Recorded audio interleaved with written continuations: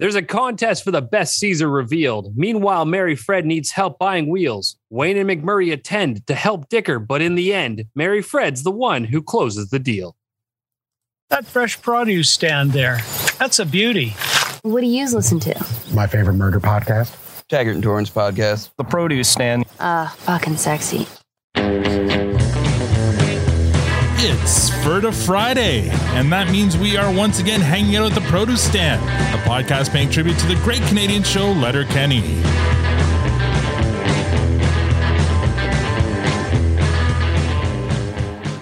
Now, I know what you're thinking. There are many other podcasts about Letterkenny out there, but this one is the most hick. I'm Al, your host, and joining me in the room as always is lovely Tanya, and online we have Squirrely Matt and the vodka-loving Victor.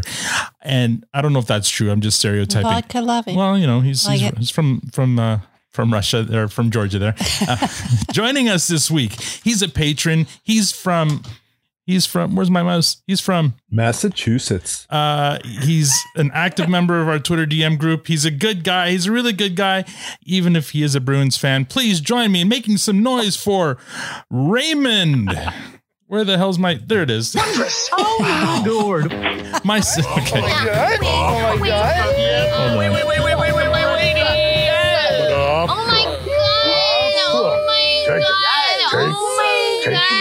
I regret nothing. Welcome to the Produce Stand, Raymond. How are you tonight? Great. Thanks for having me. Thank you for being on, and thank you for all your support. I mean, the reason you're on is you're a patron. This is your first time at the Produce Stand. How does it feel? It feels great. I've been listening. Basically, I started commuting back to work in the summer. Yeah. Just started listening. It's about an hour commute each way, so I have 2 hours in the car. So I crushed through, 9 seasons worth of podcasts. Wow. And now I'm caught up. So Attaboy. to go. Time well spent. The reason it was a choppy intro. I'm please forgive me because I've got a new setup going on here. I've got a new camera, new board. And so now my soundboard is on this screen. So I'm having to look over. Anyway, lots of excuses, but anyway, that's why this is my first time with this new setup. Yeah. I'm going to figure it out as we go, but, Raymond, we're happy to have you here. So tell us, I already let the cat out of the bag. Where are you calling or speaking to us from? From Massachusetts, about 20 minutes south of Boston. Okay. Yeah. And what do you do there? So I work for a veteran service organization. Mm-hmm. Our headquarters is in a homeless shelter for veterans. Oh, wow. We do a lot of other supportive services for veterans and their families. So that's what I do. Very nice. Good on you, man. Yeah, well done. Nice. Cool. And so when and where did you discover Letterkenny? So it was at some point in the pandemic. I can't remember when, but I saw a lot of the hockey stuff. Right. And I follow a lot of the, hockey stuff online. So I was like, I'll give the show a shot. I think I watched it in a couple of weeks, early on in the pandemic, and got caught up really, really quick. Yeah. So waited, 8-9 months for the new season, and really excited that it's finally out. Well, and you're a Bruins fan. I won't hold that against you, but being that as it may, you get the blue spatula. There you go. You get to see the blue spatula that early. You should feel lucky. Very few people. Only Chad sees the blue spatula this early in an episode, I got to say. Did you guys have to buy a new spatula, Victor, for the kitchen? Because this one, I assume, just lives at the computer now. Yeah. So this is actually a degreed. Al will understand what degreed is. Oh, yes, degreed. What? Okay, hold on. What kind of swag are spatulas? They're giving away spatulas as swag? I don't get that. Seriously. That's not a thing. That's the thing. I'd be so disappointed if I get a swag bag from a company and in it is a fucking blue spatula. I gotta say, it came with a very pretty chef. Oh, okay. All right. I see. So it's kind of a team building thing. Oh, gotcha. Sure, all right. You got it. Okay. All right. Well, you know what though? Now Victor's coined the blue spatula. It's going to be a thing. It's going to pop up everywhere. People are going to be like, you're out of line, blue spatula. The other thing, Ray, do I call you Ray or Raymond? What would you prefer? Ray's fine. Ray's fine. Ray's fine. The other thing, Ray, that you're witnessing is the new Produce Stand uniform. We're all wearing our Diabolical Coffee Produce Stand hats. Matt, I hope you've taken a screenshot because we're gonna have to share this. Not yet. No, not yet. Well, I don't know if Victor's going to keep his on. I try to find a moment when I take my screenshots. It's an art form. Okay. Yeah, usually when somebody's making a dumb face. Yeah, probably. Yeah, that's what I'm going for. All right. Well, how are you now? Tonight's lineup is going to be Victor, Tanya, Matt, Al, and our guest Ray is going to have the final word. Victor, how's your week? Week has been a disaster, so I'm glad I'm going first because then hopefully, because everyone loves Raymond, he'll bring us up at the end. But yeah, it's been a crazy week. On Wednesday, I woke up and found out that my dad was rushed to the hospital. He's got COVID, and my stepmom has COVID. But yeah, so he basically they diagnosed him with COVID. They called it COVID pneumonia, which why don't you just call it pneumonia? Why do you have to call it COVID pneumonia? Why do you have to make it sound more scary? Anyway, so it's like Sharknadoes. What is it? Is it a tornado or there's sharks? I mean, they're both sufficiently scary. You don't need to combine the two. What the fuck? The same thing. Yeah. I don't mean to make light of this. Sorry. Yeah, no, well, you have to though, right? Wow. So anyway, so they put him on antibiotics and they sent him home. Because there was more people that actually were dying that needed to be looked after. And so they sent him back home. Normally, like if this was not COVID times, they would have kept him. You know, he's 86 years old and he was not in good shape. Anyway, so he went back home and he's like very high fever and not doing well and but he's not dying. So my instruction is, if it's, if the fever is below 39, then, just bear with it and, hope for the best. And if it goes above 39, then just call 911, send him back to the hospital. Wow. There's nothing you can do for him. So right now it's like 87, what is it? 38.7. So just under 39. Right. So so he's just holding on now. So he's probably going to have another bad night and hopefully tomorrow things will start to get better. Yeah. Fingers crossed. And it's almost kind of undermining the fact that my stepmom has COVID as well. It's just her symptoms are not anywhere near as severe. So she's the one kind of the strong one looking after him. And there's nothing we can do. Right. It's just, you just kind of wait it out and who knows where the heck they caught it. Everyone's catching it now. It's like, it's just, it's crazy. Right. So, so just going through that and just trying to get through the week. So hoping for better news in the next few days. But right now things are stable. Do they live close by? No, not like, because Toronto is a big city, right? So we live in the East York. They live in North York, right on the edge of Vaughan, for those that know. So it's like it's an hour drive, right? Wow. So but even if we're close by, like it's not like we'd be going there. You know what I mean? Like there's nothing we can do except endanger ourselves by getting it and then making my mother-in-law sick and my kids and you know what I mean? Like it's one of these things that it's just if there's nothing we can do to help, then why would we expose ourselves? Right. It just doesn't make it's such a terrible thing. Yeah. I know our neighbor, she recently went through the whole COVID thing, and she was talking about something about having like an oxygen meter that is on your finger or something. Apparently Costco was selling them, and that you can pulse ox or something like that. That you can monitor your oxygen levels. If your oxygen level dips down, again, 911. Yeah. But that's the thing that many people that get COVID, the big danger is breathing, is being able to breathe, and that's not what they're having all the regular symptoms, but breathing is not one of them. Oh, good. They don't taste anything. The big problem with my dad is the pneumonia and the fever, because the fever is good. But if it gets too high, then he will pass out. And you know what I mean? So at that point, he probably needs to hooked up to an IV and all that kind of stuff. Yeah. So it's just one of those things that, when do you go, when do you not go? So I just said, I looked it up, 39.4. That's I hope they're keeping their fluids in. Well, that's the thing. Yeah. So my stepmom's looking after him. She's doing her best. And like I said, if they make it through the night without having to call 911, I think that things will get better tomorrow, because the antibiotics are going to take their... Definitely keep them in our minds, for sure. Yeah. Ugh. Anyway, so there you go. That's my week. Amen. Tanya, can you bring us up from that? Oh God, I'm next. No.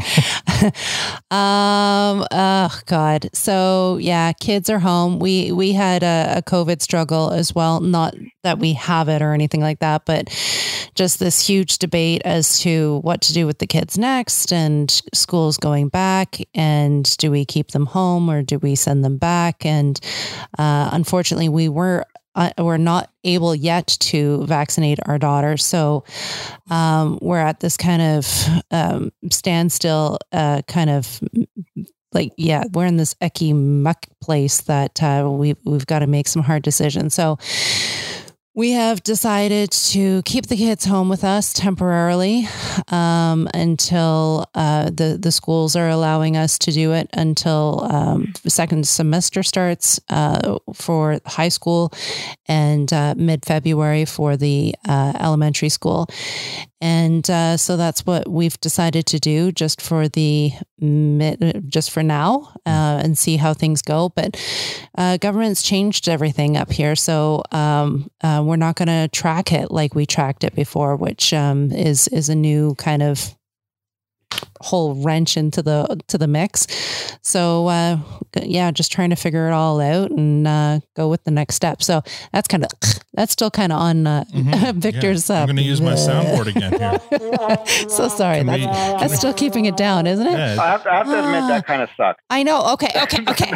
Excitement. Okay, so we are watching what we eat carefully, and I'm like super duper uber excited. That's so silly of me. I've been around an 8-year-old for all day. It's a PA day today. So if I don't swear and talk in icky terms, that's probably where it's coming from. But anyways, I made bagels for the first time today in my entire life. And I'm like so excited about these damn bagels that I've made. Not that I'm a bagel eater, just that it's a carb that I can eat because it's like made with yogurt and flour and that's it. So that's my excitement. I was pretty damn excited at it. A slow week. It's a bit.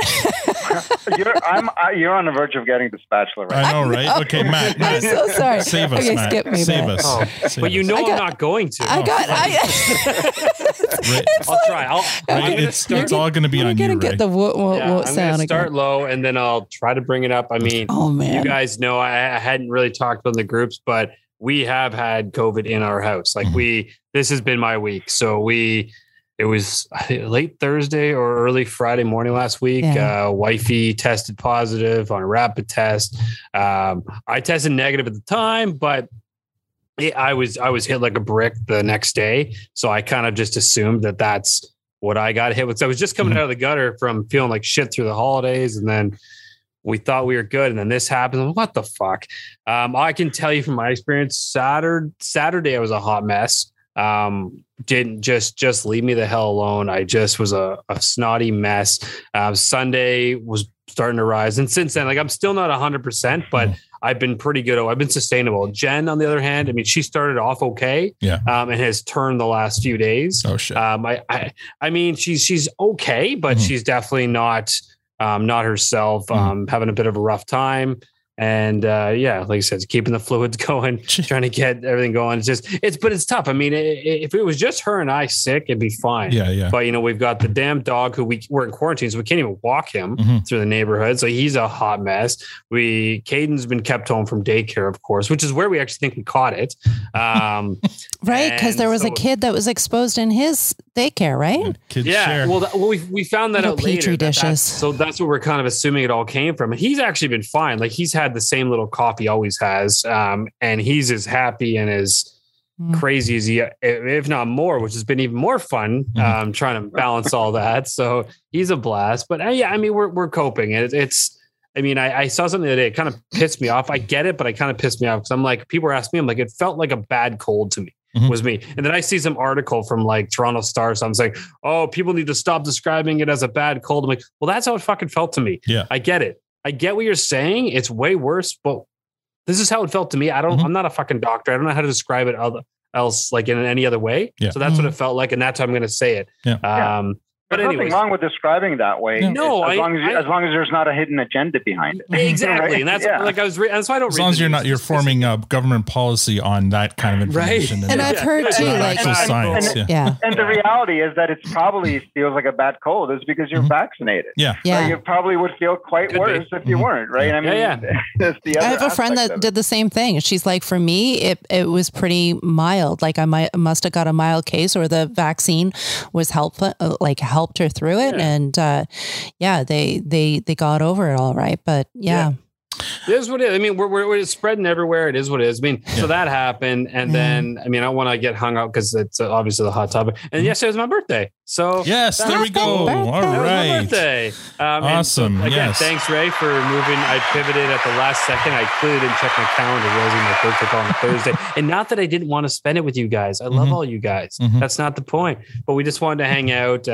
Again, with COVID this week and the mess we've been, we're like, let's order in. We ordered Thai, which I fucking love. It was delicious. Could you taste it then? Oh yeah. Wait a minute. You still have your taste? You shared a picture of yourself on Facebook with a Mexican sombrero. I thought you. No, you had I didn't share Mexican. that. That's what Jen shared. Oh, and that's from like 4 years ago. I was gonna say you're going to the wrong kind of Thai place. If you're a Mexican Thai. If you're having pad Thai, but they're giving you a sombrero to wear, and No. So we just stayed in. I'm pretty sure Jen's trying to fatten me up. I told her, I said, because I know how she's feeling. I'm like, don't do anything. Like, honestly, I don't care. And I think she ordered Amazon or something. But anyways, I got a giant bag of Slim Jims and macarons and a cake came. And like, I'm like, Slim Jims. So I've been doing nothing but like munching out for the last 2 days. It's pretty terrible, but I love it. We hung out last night. We ordered in. We watched the new Marvel Eternals movie, which wasn't that well. It's not that great. No, there's I will say there's hints. They had there was some good hints of brilliance there. Okay, but it's like they tried to do all of the Avengers in one movie. Oh, is it all their origins and shit? But yeah, exactly. They kind of tried to tell like a massive story in one movie and it just kind of fell flat. But there's hints there of what's to come. So I'm pretty excited about that because I know I stay pretty close to what's en route. So yeah, I mean, it was fine. It was a nice day yesterday. And I mean, I'm feeling better and better. Jen's a little rougher, but we're staying positive and doing what we can. Okay. Yeah. Well, good. So better note there to end on. Very good. You're talking about Marvel. I watched Shang-Li yesterday or a couple of days ago. That was pretty good. It wasn't bad. I love the action scenes, the fight sequences were amazing. Yeah, the story was whatever, but the fight scenes were really, really good. What's his name? He did an amazing job in that movie. I forget his name, but yeah. Well, Kim's Convenience dude there. He's really good. Let's see. This week was kind of my Christmas. I mean, I got to say, I got so much shit coming to me this week in the mail. Like I got the standard Christmas gifts around Christmas time, but I bought myself with my work points. I bought myself a new board, a new Rodecaster Pro. I've been waiting to get this sucker for the last 2 years, and now I've got it. Bought myself a little webcam. The hoodie I'm wearing here is compliments of the DM group. I used part of that gift certificate to buy this. It's a Gibson hoodie. Thank you very much, guys. They sell clothes there. I didn't know that. Yeah, they sell like the you got like I wish you could zoom in. Like the zipper on the Gibson. It's a headstock of a guitar. It's pretty cool. It's pretty cool. Details. We got our Pros Stand Diabolical Coffee hats in the mail today. I mean, everything's coming up roses for Al. So sorry, guys. Dexter finale was last Sunday. Well, I mean, it dropped last Sunday. Tanya and I watched it. I thought it was good. I enjoyed. I liked it. I understand the complaints. My only complaint with it was I was hoping we'd get more seasons of that. So come on. I'm still not convinced we're not going to. Right, but but it's going to be like Dexter Jr. Like no spoilers, but yeah, I loved what they were doing with it, and I thought they did an amazing job bringing back the suspense and everything that made the original Dexter really good. I thought they did a really good job, and I didn't hate my heart all over again. I didn't hate the finale as much as a lot of people did. I didn't know people hated it. I thought it was all right. Who knows? I was a little disappointed, but but overall it was all right. Yeah, come on, I thought it was good. I don't think it could have ended any other way. And let's see, it could have ended many other ways. Absolutely. That's a crazy thing to say. I think it was the right way to end it. Yeah. I think it was the right way. From your perspective, it was the right way to end. Anyway, so that's basically my week in a nutshell. Ray, how was your week? Lots of pressure on you. So actually, well, it started off very similar to all yours. We had a little bit of a COVID scare here. Oh no. Ended up being all good. And we got our first snowfall last week. So I got to take a snow day, stay home. And nice. I got to take my 3-year-old sledding for the first time. Oh, and fun. we took her last year, but she was like, didn't love it. You know, was a little scared. This year, she was all about it. We got her a nice fast sled. She's cruising down the hills. It was a lot of fun. She enjoyed it. I also got to take her ice skating for the first time, which was great. Wow. Awesome. She loves that too. You said she's 3? 3 years old. Yeah. Very good. And then, I have a 3-month-old at home too. So he's you busy. So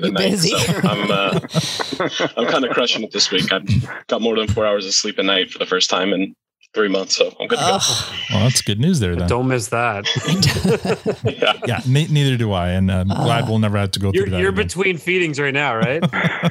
Literally. If I have to run away, that's what I'm doing. Oh no. Yeah. Matt's done that before. Cool. So, I mean, it sounds like, with the newborn at home and stuff and the weeks we've all had, we should probably have some coffee. I knew that's right. So let's hear this word from our lovely sponsor. Just like Skodude Energy Drink, Diabolical Coffee has a new spokesperson, me. Diabolical Coffee is devilishly good coffee and diabolically awesome swag. There is a roast for all tastes and even some you didn't know you wanted. You can order whole bean, coarse, and standard grind, and espresso. Or if you're like Al and me, there's a K-Cup option for single cup brewers. And for the duration of season 10 of our podcast, you can use the promo code PRODUCESTAND for 10% off anything in the store. That's 10% off all coffee and merch. Thank you to Diabolical Coffee and to Eric for your support. Yes, thank you. I feel like I missed an opportunity there for when she says standard grind for her to say grind. Just It's seriously, Tan, if you don't get any job offers out of this, I'll be blown away. Has Eric heard it? What has he said? You know what? I mean, I haven't heard from him. He liked the post, but I haven't heard from him either way, whether he enjoyed it or not. I'm hoping he did. I mean, I'm knowing him. So you clearly didn't listen to it, or else you would have heard something. Yeah, you'd think so, right? I can't listen to it without laughing my ass off. It's we're all laughing for the other, but it's very well done. Like you do a great job. I want to say that. And good job composing that music in the background. Oh my God, it's so funny. Yeah, so okay, I gotta confess. So I laugh at that. So I played it for my sister. My sister is I played it for my sister and my brother-in-law, and they laughed. And my voice has a different effect on her than it does anyone else. Anyways, I won't go there, but it has a different effect. So she wants me to record my voice for other reasons. So, anyways, I played it for my daughter today. I'm like, you want to hear something funny? I played it I just the commercial, because it's just a commercial, okay, right? It's just my voice in a low set or tone or whatever. A low set. A low tone. Anyways, I pause and I'm laughing during the thing, and I stop it right after it's done. And she's like, "Mom, your voice doesn't sound like you." And I'm like, "I know." I lowered it, and she's like, "But you sound like the voice from a person that sells underwear." And I went, "What?" And she's like, "Yeah, those makeup commercials or those underwear commercials." And she's like, "That's the voice." And I'm like, "And how do you know those commercials? Where have you heard that before?" And she's like, "Well, YouTube, when she watches her show." And I'm like, "Can you point that out to me next time you hear that? Because I'd be interested." Anyways, and she's like, "Why was everybody laughing?" I said, "Because we're laughing that my voice sounds like those girls, those ads." That's why we're laughing. That's why we're laughing. Anyway, thank you, Diabolical Coffee and Eric, for your support. And speaking of support, here's our Twitter roll call. I won't even say how many people there are on here. I'll just start reading them off here. Welcome to Angie, Rick Schmitz, Francisco Vasquez, Brian Carosoni from St. Louis, Dwight T from Nashville, Mike Crabb, Mike C, Mellow Wick from Illinois, Sub Cool AMG from Phoenix, Arizona, Eric Neagle from Marion, Illinois, Dan McDonald from Tulsa, Oklahoma, Louis from Rancho Cucamonga, California. Cucamonga. I've heard that before, but I just thought that was like a pretend place. I didn't know that was an actual place. Anyway, Megan from Hampton, David from David DeSilvi, Nick Mayo from Florida, Steve Roth, George Musto, or Musto maybe, Chad from North Carolina, Jeremy Hendry, Andrew J. Suggett from Milwaukee, Jules Way from South Bend, Indiana, Summer 19, Nathaniel Cronish from Washington, D.C., Rance Shields from Gunnison, Colorado, Jen Helbus from Minnesota, Watton from Daytona Beach, Florida, Mike P., Walt the Crew fan from Arizona, Elijah Burrell from Alberta, Lisa Bay from Durham, North Carolina, Eric, Kevin Kelly, Donnie Lynn from Collinston, Louisiana, Brittany Arias from Los Angeles, Garrett Comets from Michigan, Ryan Elser from Pike Creek, Delaware, Carl Nilsson from River Falls, Wisconsin, Bring More Knives, Aaron Gobrag from Cambridge, Ontario, Philip Jan from Thornton, Colorado, Steve Brooks, Jill Jones from St. Louis area, Buddy Repperton, Spider from New Orleans, Mo from California, Ryan Wagler, Lex 2 Phoenix from Phoenix, Jeff Pascal from Springfield, Oregon, and Kristen McIntyre from Arlington, Virginia. Yikes. Thank you all for listening and hopefully for following. Previously on Letterkenny. Wait, that's right. Thank you all for following and hopefully for listening. Oh, man. I need that diabolical coffee right now. You think I'm not listening? No, you are listening. It's crazy. I'm not, though. Here we go. Previously on Letterkenny. Last week, we recapped and reviewed episode 1 of season 10, King of Suckers. And that episode was a unicorn receiving a fresh from all of us, including our guest, Danielle.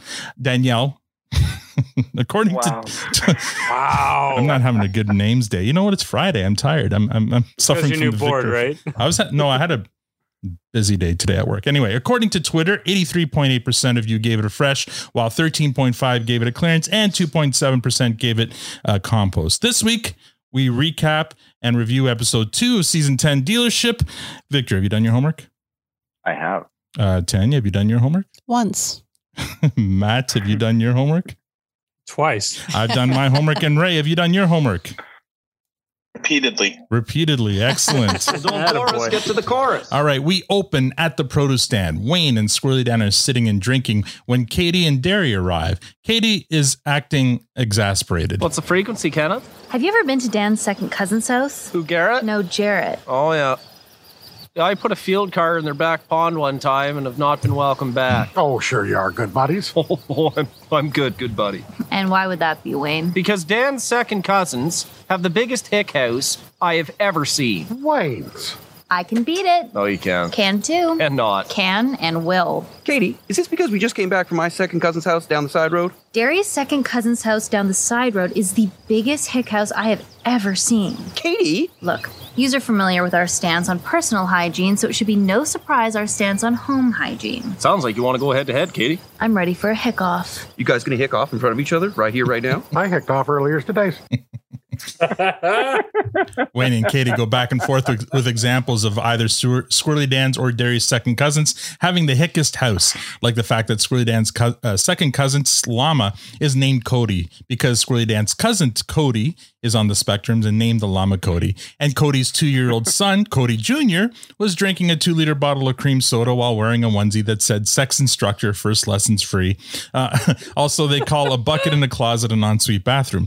Meanwhile, I didn't get that one. Meanwhile, Derry's second cousin had bird shit on his carpet inside the house, although Derry argued that Katie couldn't prove that it was bird shit. Also, one of their living room chairs is just a flipped over blue box, and there was a car parts titty calendar on the fridge, and they have to keep the windows open because the whole place smells like piss. And then there's the clincher. Derry's second cousin burned his eyebrows off cooking meth. Yeah, that one won't be beat. Dan's uncle has too many DUIs to drive truck, but still somehow drives a school bus. Yeah, now that one won't be beat.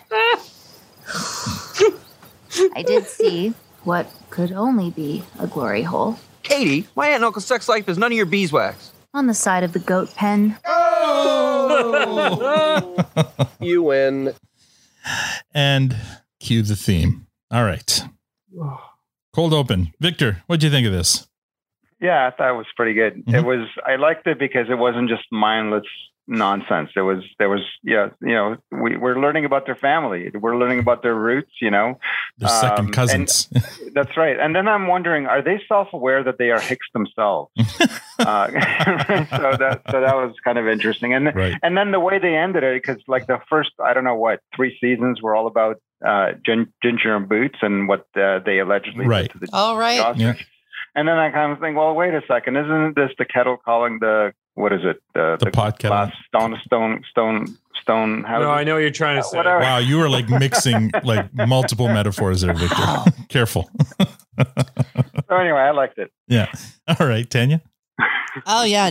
You know what? I didn't even get the whole bucket closet ensuite thing. They seem to have gone pretty fast during the show. So when we hear it in our cans, it comes out so much clearer. So yeah, it's super funny. I love how they went back and forth. It was a great cold open for sure. Okay. Matt. So it's the pot calling the kettle black. Yeah. Or you don't throw stones if you live in glass houses. So there's a couple of different metaphors there. I don't think he was stumbling towards that one. Well, no, he mentioned throwing stones in glass houses with a kettle. With a kettle. Don't throw kettles at the glass house. Matt, you're listening. Don't throw a kettle at the glass house. So yeah, I liked it a lot. This was a fun one, man. Like I thought the banter was great, and it built up really well. Like they did a great job of like, this joke's fun to this one. This one, like I'm sure there was a whole matching exercise when they were writing this section, and it was fantastic. The Cody thing killed me though. Yeah, that was pretty funny. I was dying. What is on the spectrum? And well, he got to name him, so he didn't. That to me was the funniest part. And no, it was fantastic. I mean, this feels like old school Letterkenny. I mean, we talked about this already in the other one. Welcome back. Like they're doing what we all loved from the first season. Fun banter, whether it has purpose or not. It's just. I love it. I could listen to this all day. And so I really enjoyed this open. Okay. I liked it too. Yeah, it was good. I think great might be a strong word for this cold open. I think it was good. It was a solid cold open. My favorite parts are mirror yours or Matt. What's the name again? Cody. Yeah, Cody. Yeah, that was funny. The payoff at the end was just okay. Glory hole in the goat pen, whatever. Yeah. But I didn't mind it. It's like you said, classic Letterkenny and very amusing. And to Victor's point, there's not a lot of nonsense there. The one thing we did, sorry, I meant to mention was Dan when they're about to get started. It's like, oh, so you were gonna get beers and yeah, that was funny. I also really appreciated the bucket in the closet making that an ensuite. And the call you use the ensuite. Yeah. And the callback after was Wayne said that they had something. What was it? Oh, Subway wrappers. Yeah. In the ensuite, or no, by whatever. I forget what the context was, but that was pretty funny too. They miss doing like how many appliances are out in the yard or anything like that. Like we have a neighboring town near us, and we have Riverside Bingo. We call it Riverside Bingo, where you get in the car. This is when you're super bored. You get in the car and you go for a drive, and everybody picks an item. So you can pick appliance out in the outside somewhere on as an ornament in the front yard. How many cars? You can count the cars. Wheel well or wishing well. Decorative well. A decorative well. That's another one. So you pick an item and then you go through, and then the person that has the most items is the winner of the And it's the bingo. close. It's close. It's a fun game when you're bored. Yeah. Oh man. Yeah. Anyway, Ray, what did you think of this? Squirrely Dan's just, whenever he does that subtle, just really slow or behind the talk or whatever, it just kills me. Yeah. Last season was the learn how to fucking drive just at the perfect time. And then this time it's the, you said you're going to get beers first, but okay. Right. Yeah. Just right. killed me. And then I lost it at Cody. I laughed through the rest of the cold open, had to go back to it. So I missed the payoff from laughing the first time. So for that, I'm going to give it a grade. Just maybe die laughing. Yeah. Awesome. All right. Coming out of the cold open, scene 1, Squirrely Dan, Katie, Derry, and Rosie are sitting at a picnic table outside the farmhouse. This is a new scene here too, in terms of like where they're shooting. Squirrely Dan and Derry are still arguing over whose second cousin has the hickest house.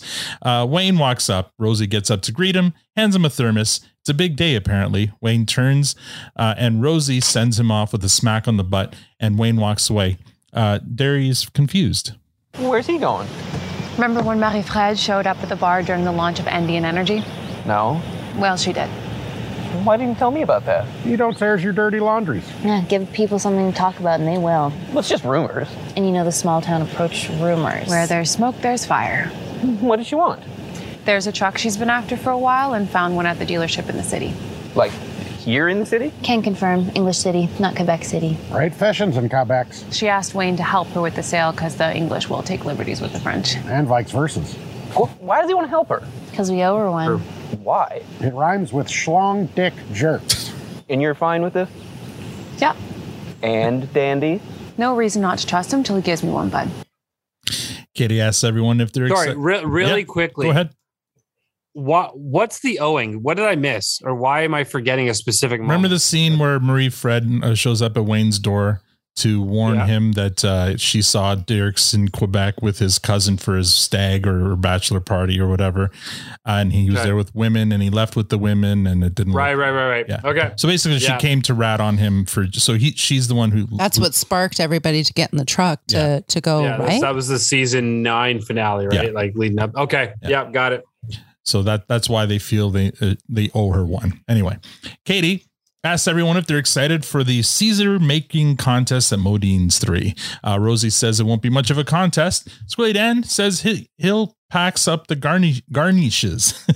Derry's still miffed that Wayne didn't ask him to go to the dealership with him. Derry says he dickers better than anybody. Squirrely Dan disagrees.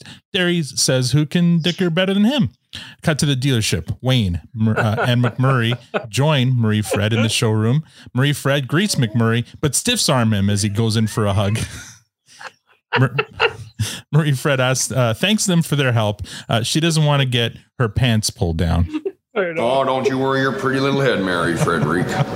Wayne knows me better than anybody. And I know him better than anybody. That's why he knows nobody dickers better than me. Because he knows me better than anybody. Okay, well, And I know him better than anybody. Is there anything you want to talk about there, Matt? I just love McMurray so much, man.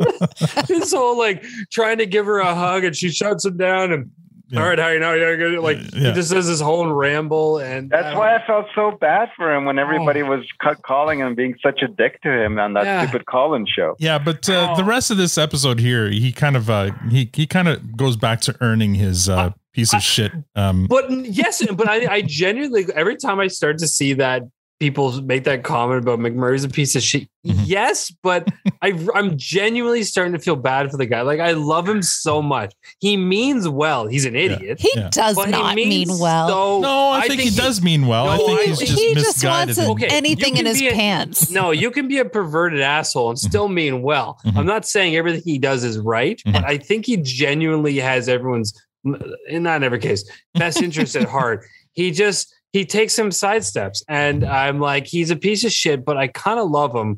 And his entrance, like when I saw him walk in with Wayne, I was done right there. I'm like, this is great. Here we go. Anyway, Wayne has some questions before they start dealing with the dealer. Well, I got a few quick questions here about the truck before we get this rig rolling. Allons-y. What year is it? 2017. How many clips? Short of 80,000. V8? V6. It's better than a 4-banger. Schmile a gallon. 16. Highway or city? 16 city, 23 highway. Ponish? 355. Torque? I don't know. Probably around 380. Well, 380, 383, yeah. Ever been in an accident? Fender bender. You final claim? Nope. Warranty? Good through 100,000 kilometers. How long has one you want been on the lot? Not a month. Dealer above board? Likes to take swipes. Sorted. Next scene at Modine's 3, the Caesar competition is getting underway. 4 teams are competing: Riley, Jonesy, Stuart and Rold, Rosie, Bonnie and Gail, and Squirrely Dan, Katie and Derry. Across from their competitors are the judges, Jim Dickens, and a couple of his auctioneer buddies.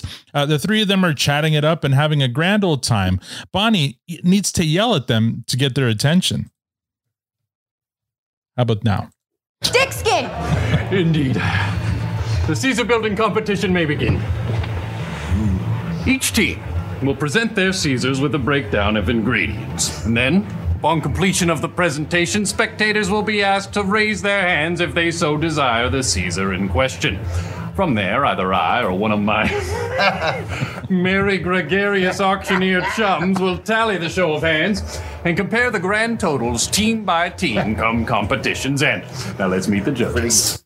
Whoops. Dickens introduces his fellow judges, starting with Charlie Cueball Lawless. That's played by Tori Cameron, who's an actual auctioneer from an auction house in Sudbury called TNT Auctions. I looked that up. And Derek Broadway Olson, played by Scott Rudolph. This is his only IMDb credit. I couldn't find anything else about him, so I'm going to assume he may be a real auctioneer as well, but just no social media presence. So anyway, Dickens throws back to MC Bonnie to state the rules. Usual rules. You'll state your base, your booze, and your rimmer with a maximum of 3 boosters and a maximum of 3 garnishes.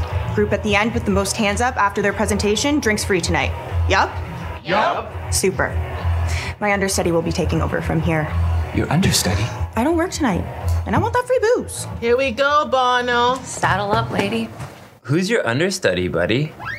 In walks a Nick to music in slow motion, dressed as a referee. Everyone watches thirstily.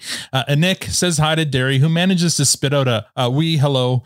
Nick informs them that the reason she's in town is because she's looking after her grand-mère in Galway while her grand-père has an operation. She figured she'd pick up some shifts while she was there.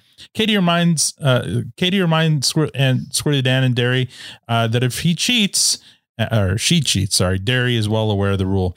Rosie gets a text from Wayne with an update to tell her they've arrived at McMurray's, and that McMurray's breath was so bad that he had to crack a window open. So first up in the contest are the Hicks. Base. 100% Clamato juice. Traditional Canadian approach. Booze. Vodka, 3 ounces. 2's the norm, but 3's appreciated. Rimmer. Hardly knew her. Terry. Wet the rims with lemon juice and then dust it with celery salts and Montreal steak spice. You could have a contender here. Boosters. Dash of Tabasco. Dash of Worcester. Shot of pickle juice. Oh, won't stop you now. Garnishes. Stick of celery, dill pickle. And a Slim Jims. Hey, I know a Slim Jim. Cue ball gets up and counts the crowd's show of hands, and the Hicks score of 15. Next scene, back at the dealership, McMurray asks Marie Fred where the salesman's office is. Marie Fred's about to correct him when the saleswoman, Lisa, approaches them. Lisa's played by Anna Hopkins, also known for being on the show Arrow, Bad Blood, Shadowhunters, and The Expanse. The 2 women greet each other. Bonjour. Hello, Lisa. How are you? I'm perfect. Bring me a couple bluebirds. Pardon? Bluebirds. Unexpected sales opportunities, just a little dealer humor. Are they extra hands to help you catch your white whale? White whale. It's an expression derived from Herman Melville's classic novel Moby Dick. Ahab, captain of the whaling ship Pequod, chased Moby Dick, his white whale, but never caught it. So to say something is your white whale is to say it's something that you chase and never get. See, this is exactly why I brought my cousins. Yeah. For when English goes over my head, you know. I see.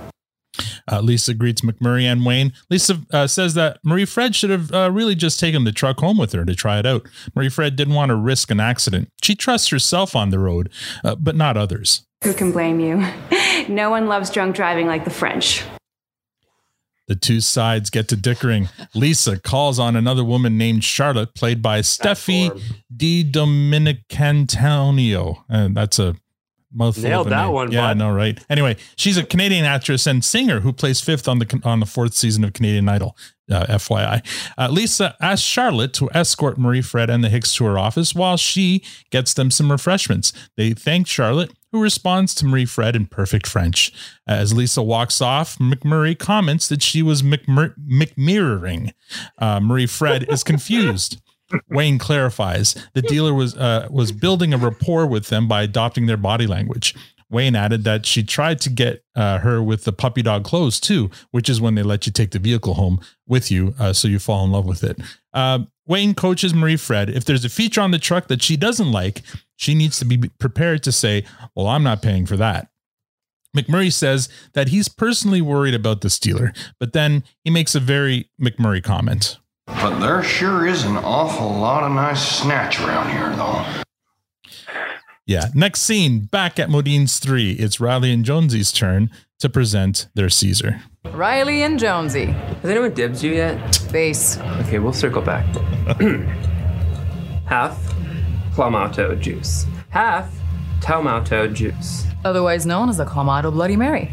Actually, buddy, I believe it's half tomato and half clamato. Is it? Booze. 3 ounces of vodka. Seeing some welcome consistency in that category.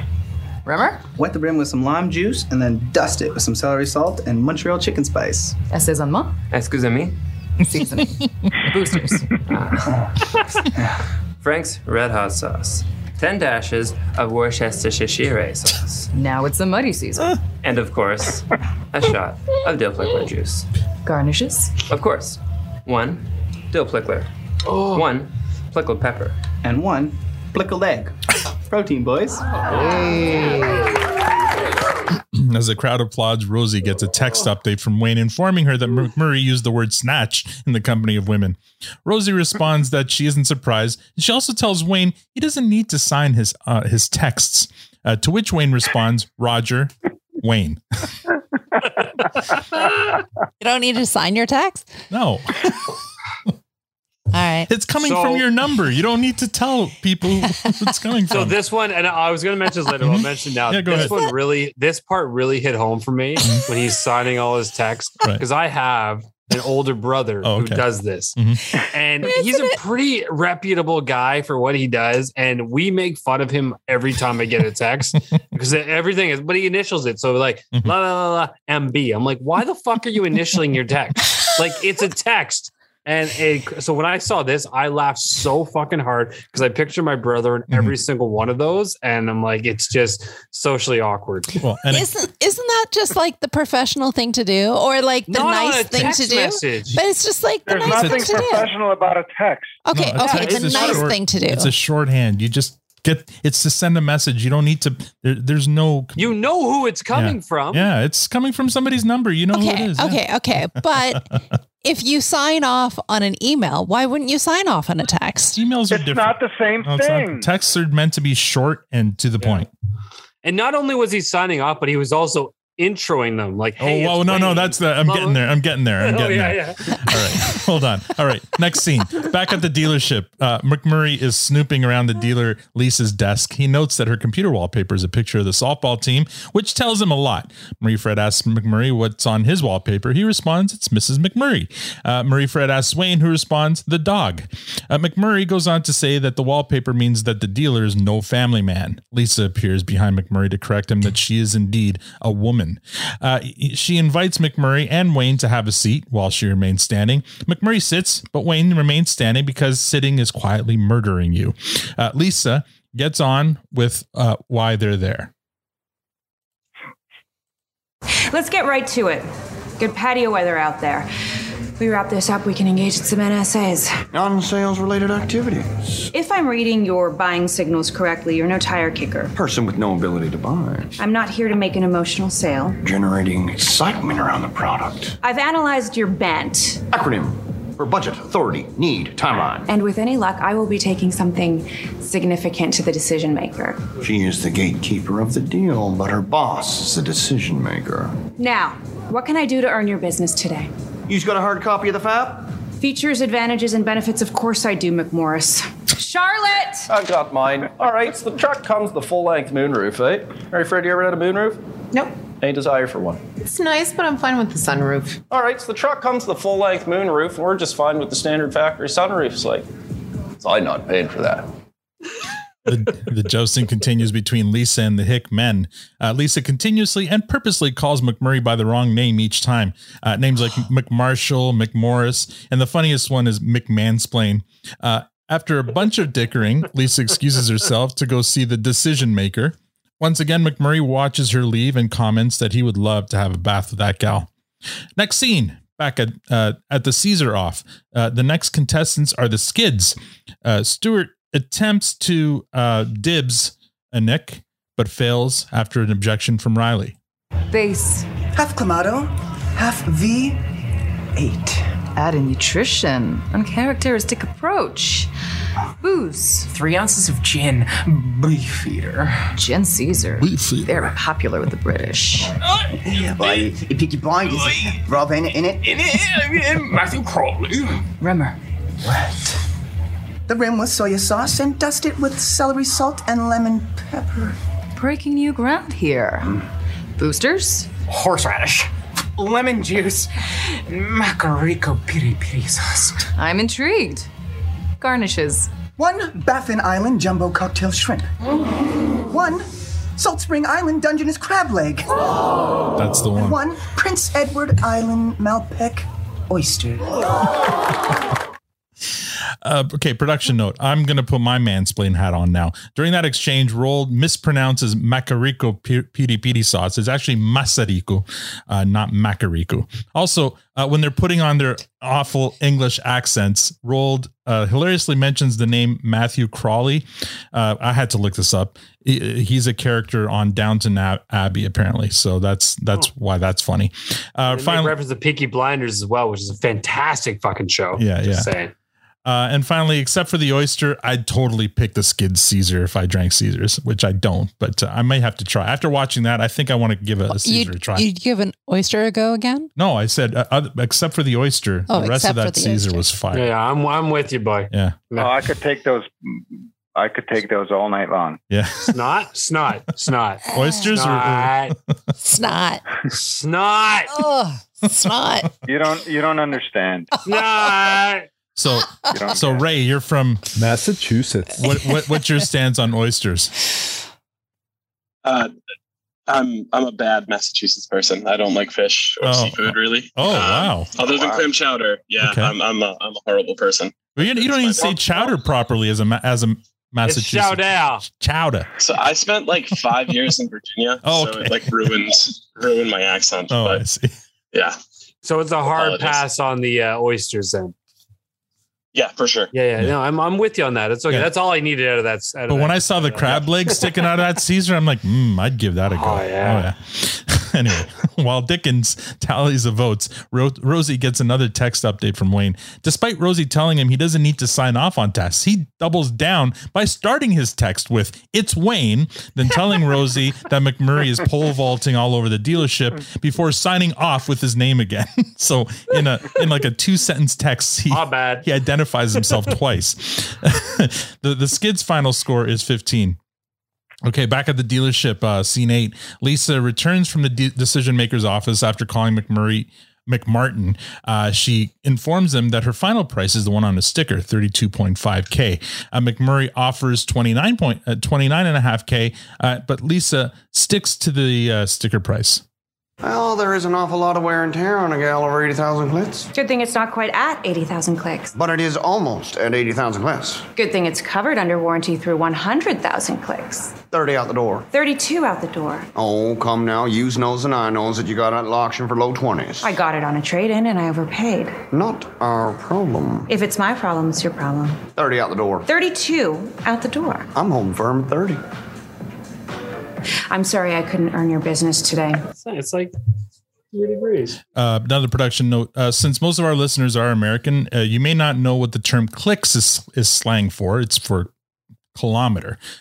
Even though it sounds like McMurray is saying clits, which him being McMurray, he probably was, but he's meaning clicks. So when they're dickering and saying that the truck has 80,000 clicks and the warranty is for 100,000 clicks, that's what they mean. They mean kilometers.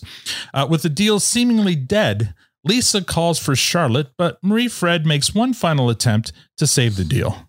Cash deal. Cash? Cash. Why didn't you say so? I thought you'd ask. If it's cash, I'll do 30 out the door. 29.5 out the door. 30 out the door, and I'll go see the decision maker right now. 29.5 out the door, and I'll go see the decision maker right now. Who can blame you? No one loves drunk driving like the French. You didn't think I'd let that one go, did you? Maybe the decision maker agrees with me. Your assistant's been slipping into her French all day. Clearly a Quebecois accent. If she's the decision maker's niece, the decision maker most likely has some Quebecois in her too. Charlotte! T'attends par français, hein? Yeah. 29.5. Didn't need you here, McMurkley. Charlotte! I love the last shot she gives McMurray before she walks off, even though she just lost. Lisa storms off once again, giving McMurray an opportunity to watch her off. When she's gone, McMurray remarks that he doesn't think Lisa was wearing a bra. So it doesn't look like he took that as a loss at all. Back at Modine's 3, the last team up for judging are Bonnie, Rosie, and Gail. That is the finest looking Caesar I've seen in a minute. Base. 100% Clamato juice. Keeping it Canadian. Booze. 2.5 ounces vodka, 0.5 ounces moonshine. Bold. Rimmer. Wet rim with Louisiana hot sauce. Dust it with Old Bay seasoning and Cajun spice. My, oh my. Boosters. Slappy Mama hot sauce. Okay. Spicy horseradish. And you gotta have that spicy garlic dill pickle juice. Oh, yeah. We may have a new fan favorite here. And finally, garnishes. Jalapeno stuffed olives. And a spicy dill pickle. And a slab of black pepper, habanero, beef jerky. By the crowd's reaction, it seems the ladies have won, but Dickens interrupts. He and his fellow judges are now quite lubricated on account of all the Caesars they've consumed. Dickens insists on the retally of all the votes. It turns out everyone scored 15 because you can't see a Caesar and not want a Caesar, thereby exposing a fatal flaw in the scoring of this competition. It's a 4-way tie. So Gail announces that everyone gets a free Caesar. The crowd goes wild. Rosie gets a text update from Wayne. The deal's closed. He's on his way home. McMurray refused a mint. Next scene, Wayne and McMurray and Marie Fred leave the dealership. Wayne walks Marie Fred to her new truck, opens the door for her, shakes her hand, and closes the door behind her and walks away without so much as a grin, leaving Marie Fred sitting there disappointed. Final scene. At Modine, Squirrely Dan and Derry are still arguing back and forth about whose second cousin is more of a hick. They haven't stopped all episode, but now the argument is turned the other way. They're each arguing that their second cousin is the most hick. I saw my second cousin garnish her Caesar with a dart. It's a true story. I once saw my second cousin rim his Caesars with M's DMAs. Yeah. True stories. Oh, yeah? Well, my second cousin says the Leafs win the True Cup every year they don't have a Russian on the team. Oh, yeah? My aunt joined us for New Year's Eve pond hockey last year and called me a pussies because I wouldn't strops the gloves with her. Oh, yeah? Well, my second cousin's got a salad bowl filled to the brim with cigarette butts. Oh, yeah? My second cousin's got a big gulp filled to the brim with chew spits. Ugh. Outside Modine's 3, Wayne pulls in from his trip to the city. Rosie meets him at his truck. How are you now? I'm pert near positive the smell of McMurray's breath has attached itself to the upholstery. Thanks for checking in. You're welcome. You all right? No reason not to trust you till you give me one, bud. Well, feel like dancing? Nah, let's go home. And fade to black. Victor, you're up first. What do you think of this episode? it was a fun episode. Obviously, I was going to like this episode. It's got my favorite beverage. Get some redemption against all the degens on social media who gave me all the flack for. You noticed Matt's poll? Oh no. You didn't see Matt's poll, did you? Matt, you're going to share the results of your poll? Matt, you're showing your poll online, are you? Yeah, he is. It's showing it. Actually, he asked me to retweet his poll because it wasn't getting. Well, I knew we'd get a few more votes if you. Anyway, now you're touching Matt's poll. I'm sorry. What's going on? I'm retweeting Matt's poll. Anyway, I'm sending it out to all our listeners. Go ahead, Victor. You shared it. So I can't recall what the thing about the poll was, but all I remember some hot exchange online on our DM group about most folks being against the idea of a Caesar because it had Clamato juice, but it's the best drink, it's the best beverage, and so anybody that disagrees is a degen. So this was a redemption episode. Oh, okay. All right, overall positive there. Tanya, what do you think? Sorry, I'm going back to the Caesar. I had a flashback. I remember being at a friend's house, and I think I was like 12, and their parents drank a lot of Caesars, and the only juice of the house was Clamato juice. So we used to drink the juice. Yeah. And anyways, I just had a flashback being in the basement and drinking, finding the juice and drinking. Anyways, it's delicious. There's nothing wrong. There's nothing wrong with that. I can't say that I've had a whole lot of. I don't recall ever actually ordering or drinking a Caesar before, but I did grow up that if you didn't have enough vegetables, you were forced to drink V8 juice and putting salt and pepper in the juice cup to try to get the juice down. That was a thing. V8 is already seasoned. You don't need salt. Oh no, you do. You need a little bit more in order to get it going. It's a delicious juice. What is happening? What kind of a bizarro? It's not a delicious juice. It's a juice that requires more salt. I don't know. That was when I was a kid. Maybe you would like Clamato then, because isn't Clamato like? Yeah, I think we should get it go. I put it on the list. We have to have a Caesar. Yeah, I've never had one. There's different types of V8s. There's like spicy V8. There's like extra seasoned V8. There's high sodium V8 or maybe. I feel like you drink a lot of V8. I did. I love Clamato juice. I love V8 juice. I love tomato juice. But if I'm getting a nice alcoholic beverage, then I'm getting a Caesar. I'm very disinterested in this conversation. and so I'm curious then. So if you're getting a Caesar, what toppings do you prefer and what alcohol? Which of the four presented here would you go for? Yeah. Okay. Oh, easy. You go with the skids. I mean, that one was the winner. I mean, everything about it was perfect. I do like a muddy, I like a lot of Worcestershire sauce. But you don't like the plickles or the plickle? That's what they Ryan Jonesy say plickle. Pickled egg and pickle. Yeah, keep the egg. I don't need the egg, but I don't know. Like I like bacon on my Caesar as well. So lots of good garnishes that everybody had, but definitely the skids were the winner. Okay. Is it a snack and a drink all in one? Is it a snack? That's what it is. It looks like it's soup.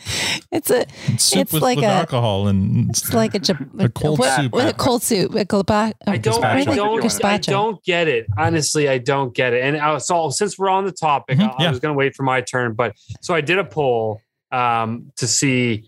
Because I feel crazy because I hate Caesars. I think they're the spawn. It's terrible. Yeah. I honestly I'm up there with like oysters. I don't get it. I feel like my opinion of oysters is I don't understand why people like them because all you end up doing is you take this big ass booger and then you cover it in hot sauce or horseradish or all kinds of other things. And you're like, oh, it's delicious. I'm like, no. You just are flavoring. You like horseradish and you like hot sauce. Yeah, exactly. So that's just because you're saying it doesn't make it so. Whoa, Victor, you can have your turn. Give him the blue spatula. That's the same way I feel about. Yeah, I don't have one, but I'm gonna get one. God damn it! It's the same thing with Caesars. I feel like I think it's disgusting. I don't understand tomato juice in general. I don't like tomatoes in general. Oh well, then you're out of the. But I am. No. But regardless. at this point, look at these concoctions. You don't care about the drink. You want all that amazing, crazy, like give me all the toppers. Right. I'll eat all that shit all day. Yeah. And I've seen stuff online where it's like these most like orgasmic displays of buffet sitting on top of a drink. Sticking out of this glass. It's Yeah. like, this is the greatest Caesar in the world. It's like, it's not a Caesar. It's a buffet and a soup. And I don't want the soup. Throw it away. And give me the, so all that say, I did a survey, 31 people. The answer was 54% of the people said hard no to Caesars. So you know why, right? Only 23. Yeah, because they're all from the States who don't know what that is. Exactly. They're all American. You have a flawed pole. You have a flawed rod. You have a flawed pole. It just doesn't work. That's what she said. Yeah, she did. Bite my tongue. Listen, this is we have been using scientific Twitter polls since we started this show. Scientific. So I used one, and I can't believe you've added that word in front of You your might as well poll. have done the poll in Russian. It would have been as effective. I don't care. 54% say you're wrong. Oh God. Oh my goodness. All right. Anyway. Is that all you had for yeah, I gotta give the Caesar a try. Caesar's on my list. So the whole mind games thing, the dealership, McMurray. Oh my God, that man. I love how Wayne and McMurray, turned to face each other during some of that banter back and forth. Like personally, nothing I hate more than car shopping. Like worst activity ever to do. I hate it. We drive our cars to the point where it dies at the end of at the edge of the road, and you just give your car keys over to somebody and walk away. Like that is we carry it to death, and then we go through the cycle all over again. So, finally, we have an answer as to why Marie Fred showed up and that she needed a truck. Are we getting to the end of the episode for what the exchange between them? Can we talk that far? Yeah, go ahead. Yeah. All right. Yeah. So, the exchange of Marie Fred going into or just before she enters the truck, and that kind of pause and kind of awkwardness. Yeah. And Wayne offering, I think he offered his hand to shake hands. It looked like she might want to go in for a hug, but he put his hand out then that kind of pause on her, like the frame kind of stayed on her when she was in the car, kind of watching him walk away. Like it was some great shots and some moments there where you're like, okay, where are they going with that? Like, is that nowhere a lead to something else, or are we done now? That's about as emphatic a nope that you can get from Wayne. He just closed the door, walked away, didn't look back, didn't give her a smile. See ya. He's done. He's paid his debt. He's done, but is she done? Oh, she may not, but it doesn't matter. It doesn't matter what she's saying. Yeah, it doesn't matter. The Rock said so. Or is it The Rock. When in Rome. That was Stone Cold, not The Rock. Wayne doing the text updating to Rosie. It was, you guys talked about the whole texting and the etiquette. I kind of still don't know what is right and what is wrong. We're telling you what's wrong. I throw my name in there sometimes. It's a text. Well, okay. When is it right and when is it wrong? So if I'm like communicating with a person that I don't usually talk to very often, if it's a text, it doesn't matter. Like somebody from the kids' school. If it's a safe assumption that they don't have your name or number in their phone, like say someone you're texting, then you might say, hey, it's Tanya. Yeah. But if you're like, this is a friend, this is someone I know, I have sent them messages. If you have a pre-existing conversation, there's one and only use case to do that, and Matt has just described it. Yeah, exactly. Okay. For the regular Joe Blow, like I'm just like going back and forth, like it's a constant. But like the kids' school, like a contact or whatever, I always say, like, and I'll like say the person's name, hi, blah, blah, blah. This is his girlfriend. If you have an existing conversation saved on your phone already with that person, there's no need to put your name on it because they already know. It happens once and once only. Exactly. The very first time you contact somebody, that's it. That's all you need. Yeah. Because afterwards they can just, if they don't know who it is, they can just scroll up and say, oh, it's so-and-so. Yeah, that's it. I don't know. Think of it as a single sign-on, right? Yeah. Single sign-on doesn't ask you for your password. It automatically signs you in. Tanya's company doesn't believe in any of that technology shit. Okay, never mind. I'll consider it. Anyway. Okay, so Anik, this whole so scroll back. Oh, Bonnie set it up, the understudy. I was so waiting for it to be Glenn. And I was like, oh yeah, we're going to get Glenn, right? And I got excited about that. Disappointed when I saw Anik, but you know what? I was not disappointed. It was Derry. I really liked her in that role. Like I really liked that she wasn't, the known for her boobs or known for her, and she really pulled it off. She really did it well. I feel that she really did it really well. I just really liked her in that role. She took control of the whole competition. I really liked it.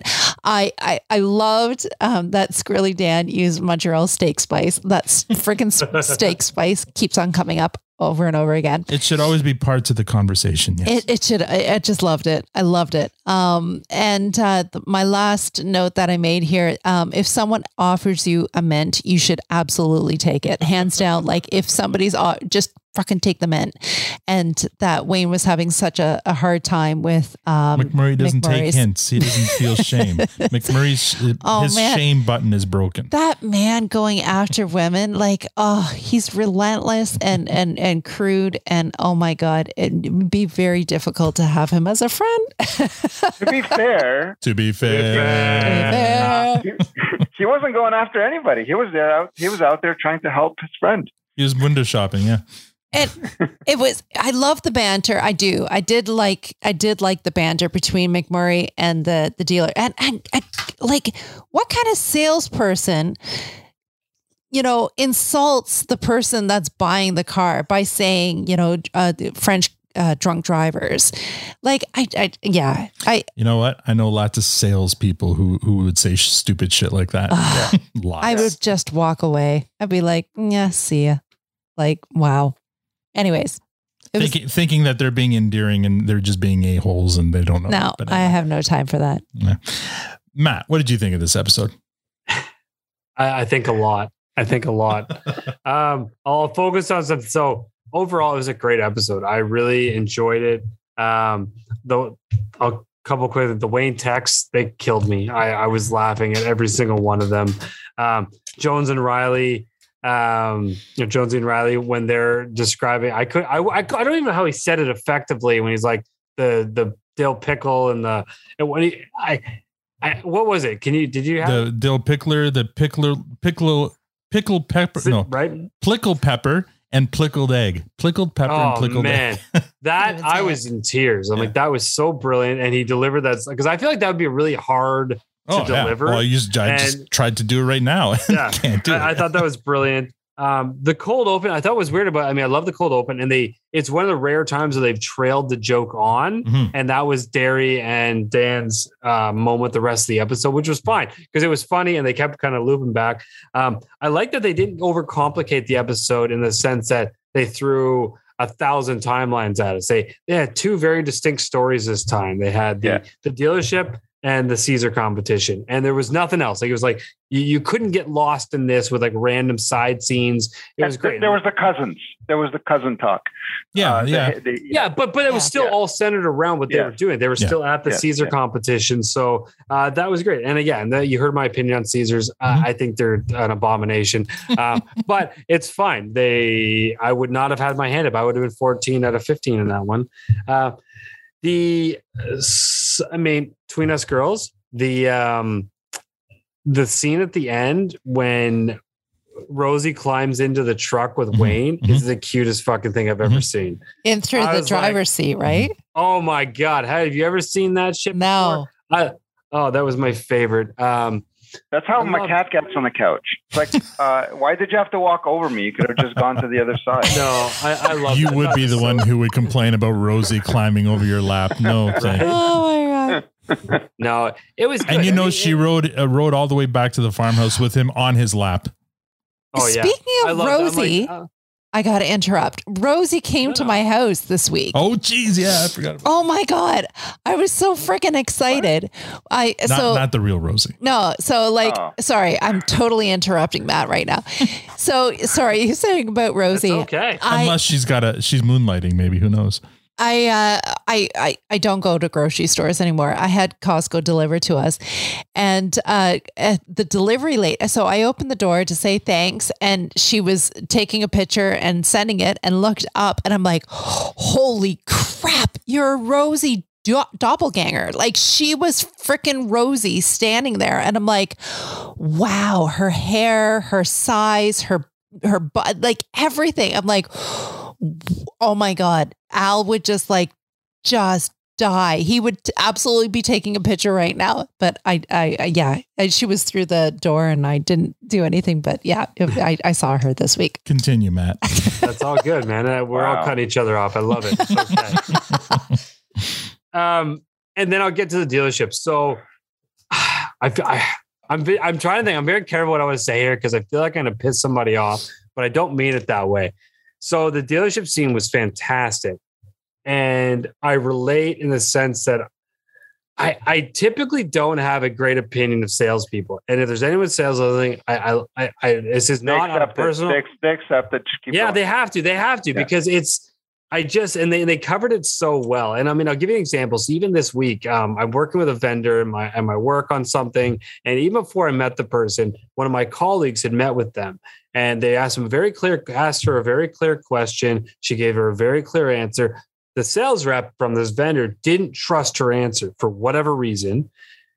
Then sent her an email later that day saying, "Oh, basically, I went above your head. I went to your other guy at your office who, I don't know how they knew each other, asked him the same question. I got a different answer. So I want to talk to you about your answer." I'm like, excuse me? Like, I was blown away for her and of this dude. And he was actually still dead wrong because the route he went, he asked the wrong question, the wrong context to get an answer that worked for him. Yeah. So then he could then push us on something. So, I mean, it's not applicable to all salespeople, but I just find there's this general, like, what they highlight is tactics and manipulative ways of doing things. And it's very old school and I don't buy into it. Mm-hmm. And as soon as, for me personally, when I see any of these things, I step away immediately. I'm like, nope.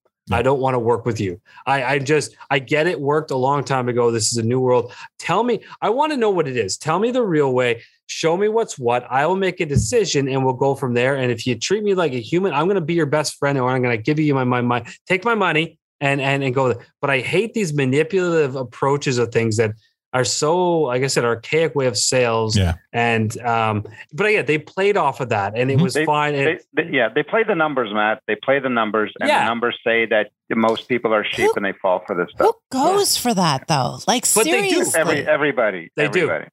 Like, and I'm not gonna, I've definitely fallen for some of them before. And then afterwards I'm like, they totally did this, but it's all a tactic and it's a game. And it's like, you know, and McMurray was labeling them off one after another. He's like, they're doing this, and they're not wrong. These are all real things that happen. You will experience while you're being sold to on things. And it blows my mind. And I know, again, you're not going to get me with that because I recognize this, but there are still many people that will. And if it works, all the power to you. It's a hard thing to swallow sometimes when you're watching it. And I get everyone's making their career and they're living and all the power to you. I get very frustrated when I see some of these things happen in the real world. And I had experience this week. So when I watched this episode, I was like, yep, there it is. Like it was interesting, but they delivered it really well. It was a fun episode. I thought the sales rep at the dealership was fantastic and her shots were so well timed. Everything she did, she worked really well with them. I really thought this was a fantastic episode. All in, even despite my personal opinions on things, I thought they did a really, really good job on this one. Since this one triggered you so much, you should go back in time and watch the Seinfeld episode when they're at the dealership, because that's that one will also push a lot of buttons for you, and it's actually quite funny. So yeah. But you remember Putty, the guy who dresses up like the devil? So he ends up he works at the dealership. So they came in to get a good deal, and then during that point, he and Elaine broke up for like 10 minutes, and that's when they went in to go in for the kill, and they thought and all of a sudden they're getting all these extra fine print things thrown at them, and all of a sudden they're being charged for this, that, and the other, and then they make up, and then all of a sudden those things disappear. So anyway, it's a really, really funny episode, but it's just totally on point, and it's going to trigger you to hell. So you should watch it. Matt, I'm with you. I'm with you with salespeople, and I know I'm not a salesperson. I'm horrible at sales. I remember one time between jobs, I actually was desperate enough to try, or not try to apply, but actually work for Direct Energy. The right? Door to door. And I did a 2 or 3 day, I can't remember now, training. Like 2 days of shadowing somebody while they go door to door, and this is business to business, not residential. Yep. And after my 2 or 3 days of training, I forget what it was, on my first day when I was alone, I walked into one business, I walked out, I called them, and I quit because I'm like, I'm not cut out for sales. It's just not something I'm good at. I recognize that about myself, and I just didn't want to do it. And sorry, just before you, I've done door to door as well. Same thing, business to business. Yeah. What I found out myself, I was actually very good at it. I did quite well, but I felt really shitty about myself afterwards. And that was my personal experience. I really because you didn't believe in the product. Well, no, it's not even that. I believed in it, but I didn't like the way they trained you to do it. I'm like, it just felt so ingenuine. No, I know. You know what? One of my first jobs, it wasn't my first job. One of my first jobs was selling knives, selling vector knives. Of course it was. Why wasn't it? Really? Yeah. And they're still around today. You can look them up. And there's a whole thing about how people who work there get scammed and stuff like that.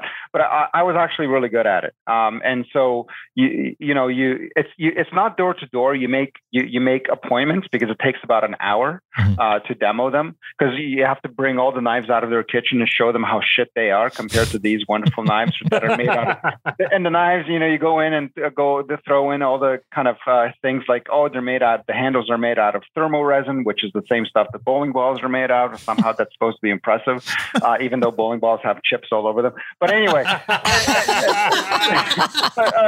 but it sounds cool.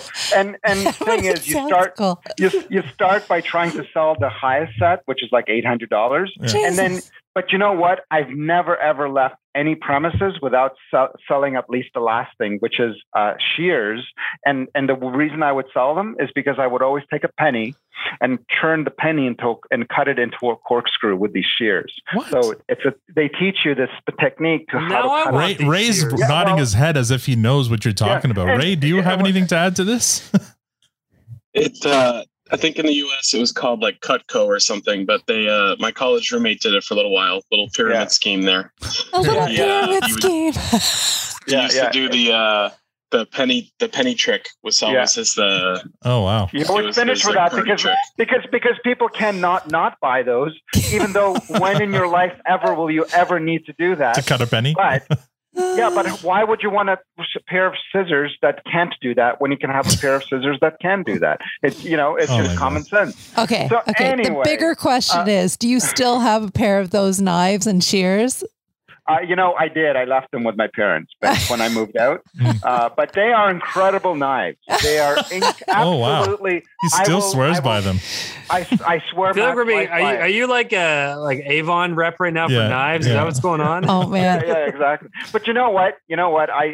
I'm good at sales. I can do the thing, and it got to the point when I was with a company, a couple of before Monaris. So the reason I came to Monaris is the company I was with. They wanted me to move away from learning technology, and go into business development, and basically sell sell the company services to other companies. And I did that for a while. And then I realized I'm forced to sell this stuff to companies, whether they truly need it or not. Right. And that's when I have to say, I can't do that, because I can't say I'm not going to do it. Mm-hmm. It's like, no, don't buy this. You actually are better off by going a different route. And there's a better way to do what you need to do. Right. But obviously, that's not the company line. So that's why I started looking for a change, and that's how we ended up here. So there you go. And I don't know how we ended up on knives and stuff from Matt. But Matt, are you done, or did you have anything else? No, it's your turn. I cut you off. Remember? No, I haven't started mine yet. Okay, so I thought you did. No, okay, you're done then, right? All right. I think Tanya cut off Matt, and that's how we got it. I'm sorry. It's just a shit show, isn't it? All right, Ray, make sure you cut off Al at some point. Yeah, okay. My thoughts on this Just episode. jump right in there. Yeah. I was kind of disappointed that the reason Marie Fred came around was to buy a fucking truck. I'm like, really? That's it? That's the whole reason? We've been like talking about what it is for the last year and whatever, and it's because she needs help buying a truck. So I don't know whether they abandoned storylines because they weren't expecting this shutdown for as long and whatever, or maybe they had to change things. It felt kind of like very, very anticlimactic. So having said that, I loved the whole dealership scene. I thought it was a lot of fun. I loved how Wayne, I've watched it a few times now. So knowing how it ends, I went back and watched it again, just watching his reaction and the way he reacts to Marie Fred, because what's that, Matt? Can I add one quick rebut to that? What's that? So to Victor's point from last season, remember when it kind of ended, we saw Marie Fred, and his point was, I don't care. Yeah. I don't care, because she was kind of a nothing forever. And then suddenly she made a pitch. She's like, I don't care. Yeah. So her entrance as I need help with a truck didn't really bother me that much, because I'm like, I didn't care. Yeah. I'm like, all right, that's it. Good. I'm glad that's it. I have to agree. It was a bit of a smoke and mirrors kind of thing, where they tried to make it more than it was. Yeah. But I was happy that they ended up doing this, because we had enough. And they repeated the scene twice. The end of season 9. Yeah. She's in the parking lot, and Wayne comes out to meet her. And then at the end of last week's episode, she again appears in the parking lot and walks into the It didn't even make sense, but that's Exactly. the thing. It didn't even make sense, because a month passed by, and so we made the joke. What was she doing hiding in the bushes? Yeah. So again, it was just very, very anticlimactic, and I feel like maybe something was dropped there. I think maybe there was an intended storyline. Right, might be. Yeah, you're probably right. Because but it ended up being for the best. Sure. Okay, I don't mind. What would you have felt good with? Well, I don't know, but I was hoping that they would give something more than she wants to buy. And so, because I don't buy, think about when they broke up, when she cheated on, I don't care how much he thinks he owes her. He spent an entire season locked up in a shed watching that really bad show that Victor hated, because he was getting over his broken up engagement. He was heartbroken. He was like shattered man. And now he's helping her buy a truck. That is the true reason why I don't care. But about her, she helped his sister, which he holds higher than anything. I guess. And the way he handled that whole thing was brilliant. Like when they got into that truck, you're right. I thought that was fantastic. That's what. So that part, I loved it. I loved it. I loved that. Now I hope she's not buying the truck because she sold the ring. Sorry, that was just a thought that I had. So I was just, I hope it felt a little bit like this was a last ditch effort on her part to get back into his life somehow, and he shut that door, which I'm totally fine with. It just felt like it was a little disappointing there, because her English seems plenty good enough, as does her knowledge of trucks. First of all, when she had some meaty dialogue parts in this episode, and you can barely tell she's got an accent when she's but she didn't know what a white whale was, and so without them, that's fine, and that's very convenient. Who doesn't know Moby? I don't buy that just because you're in Quebec, you don't know the story Moby Dick. Anyway, so I know that they needed to prove that she did indeed need help to bargain with that truck, but she didn't. She knew that truck. The only answer she couldn't give Wayne when he was riddling off all those questions about the truck was how much torque the truck had. She had an answer for every other one of his questions. And anyway, so there's that. I want to give props to Trace, our buddy on the DM group, because when the trailer first came out and we were analyzing it scene by scene, he said it looks like she's sitting in a dealership when we were analyzing that scene. Yeah, there's like balloons in the background, blah blah blah. So I think it was Trace who said it. I'm pretty sure. So I want to give him kudos because I think he called that. Why do balloons? Why are I don't know, balloons in dealerships? Yeah, balloons in those. They are. Floppy wavy crazy guys. Yeah. Anyway, I've never had a Caesar. I have never had a Caesar. I'm not a fan of V8 juice, but this episode makes me want to try a Caesar. I want to try. Who's never had a Caesar? I've never had a Caesar because I don't. Never had a Caesar. Me. I'm telling you, I've never had a fucking Caesar. Wait. Ray's never had one. I'm sure I've not had one. Yeah. Wait, you guys are raising your. First of all, Matt, how is it that you're raising your hand and you've never had a? How can you be so? Matt doesn't like tomatoes. Like something you've never had. I've tried Clamato juice or V8. It's disgusting. V8 and Clamato have nothing to do with each other. First of all, what is the main ingredient in this drink? Tomato. Yeah, but Matt doesn't like tomato. You're biasing yourself. Is that a thing? You're biodegrading yourself by That's less of a thing. You were closer. Yeah, you were closer with biasing there. You're beyond compost. You can't not like tomatoes, and then if you don't like tomatoes, then obviously you're not going to like Caesars or Bloody Marys or anything, or pasta or lasagna or ketchup. Or, you're taking it too far. We've had this discussion. If it's in a sauce form, it's okay. Or pizza. Everything else is out the window. All right. Okay, we're gonna be. Damn it! I digress. Poor Ray hasn't had his word yet. So let me just say, I enjoyed the Caesar off. That was fun. I enjoyed it so much that I actually want to try Caesar now. I gotta do Caesar this week. That was fun. My cousin is more hick than yours, back and forth throughout the whole episode. You're right, Matt. That's the first time I think they've carried the cold open right throughout the episode. That was a lot of fun to watch. And they didn't carry it all throughout. It ended right to the end. No. They picked it back up at the end. They didn't carry it through. They did. I just didn't clip any clips. But every time we went back to Modine's, every time they were making subtle comments. There was a new scene at Modine's. It always started with Derry and Squirrely Dan. Fuck. Too many fucking squirrely people doing the thing. Victor's down. Anyway. And then the only other comment I have is the music selection so far. So if last season 9 was the return of the cold open, like to great cold opens again. And not to say that the music hasn't been great throughout, but I've noticed that in season 10, the music's been like exceptional. Like it's been really, really good. So kudos again. They've had time, I guess. So those are my notes for this episode. Ray, I'm so sorry. You haven't had a word in edgewise. So you take as long as you need, buddy. I appreciate it. First of all, I was a little bit sad that Caesar wasn't a salad. I was expecting like back and chicken, some Buffalo Caesars going around. Oh, I love Caesar salad. Yeah. Basically. Oh yeah. I'm sorry, Caesar salad right now. Can somebody please explain to me what Clamato juice is? I purposely didn't Google it so I could learn something. Victor? Yeah, I mean, it's very, very similar to tomato juice, but it's got a zing.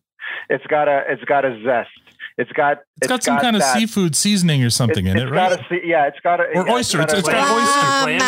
Clam. It's got clam juice in it. That's right. That's in the title. It's in the title. It's in the title. Tomato and clam. Yeah, but I just wanted to make sure it was that simple. Yeah, no, it is, and it's not, and it doesn't have. And the thing is, it's not like if you smell it, it's not going to smell like fish. It doesn't have a fishy smell to it. It's like if somebody didn't tell you, if you didn't call it a Clamato, if it didn't have like a fishy title, then you would not even think that there's any connotation there. You would just think, oh, it's like a spiced up tomato. It's an juice. abomination. Is what it is. It's not as tomatoey. It's not as tomatoey. It's more like a more clammy. It's watery.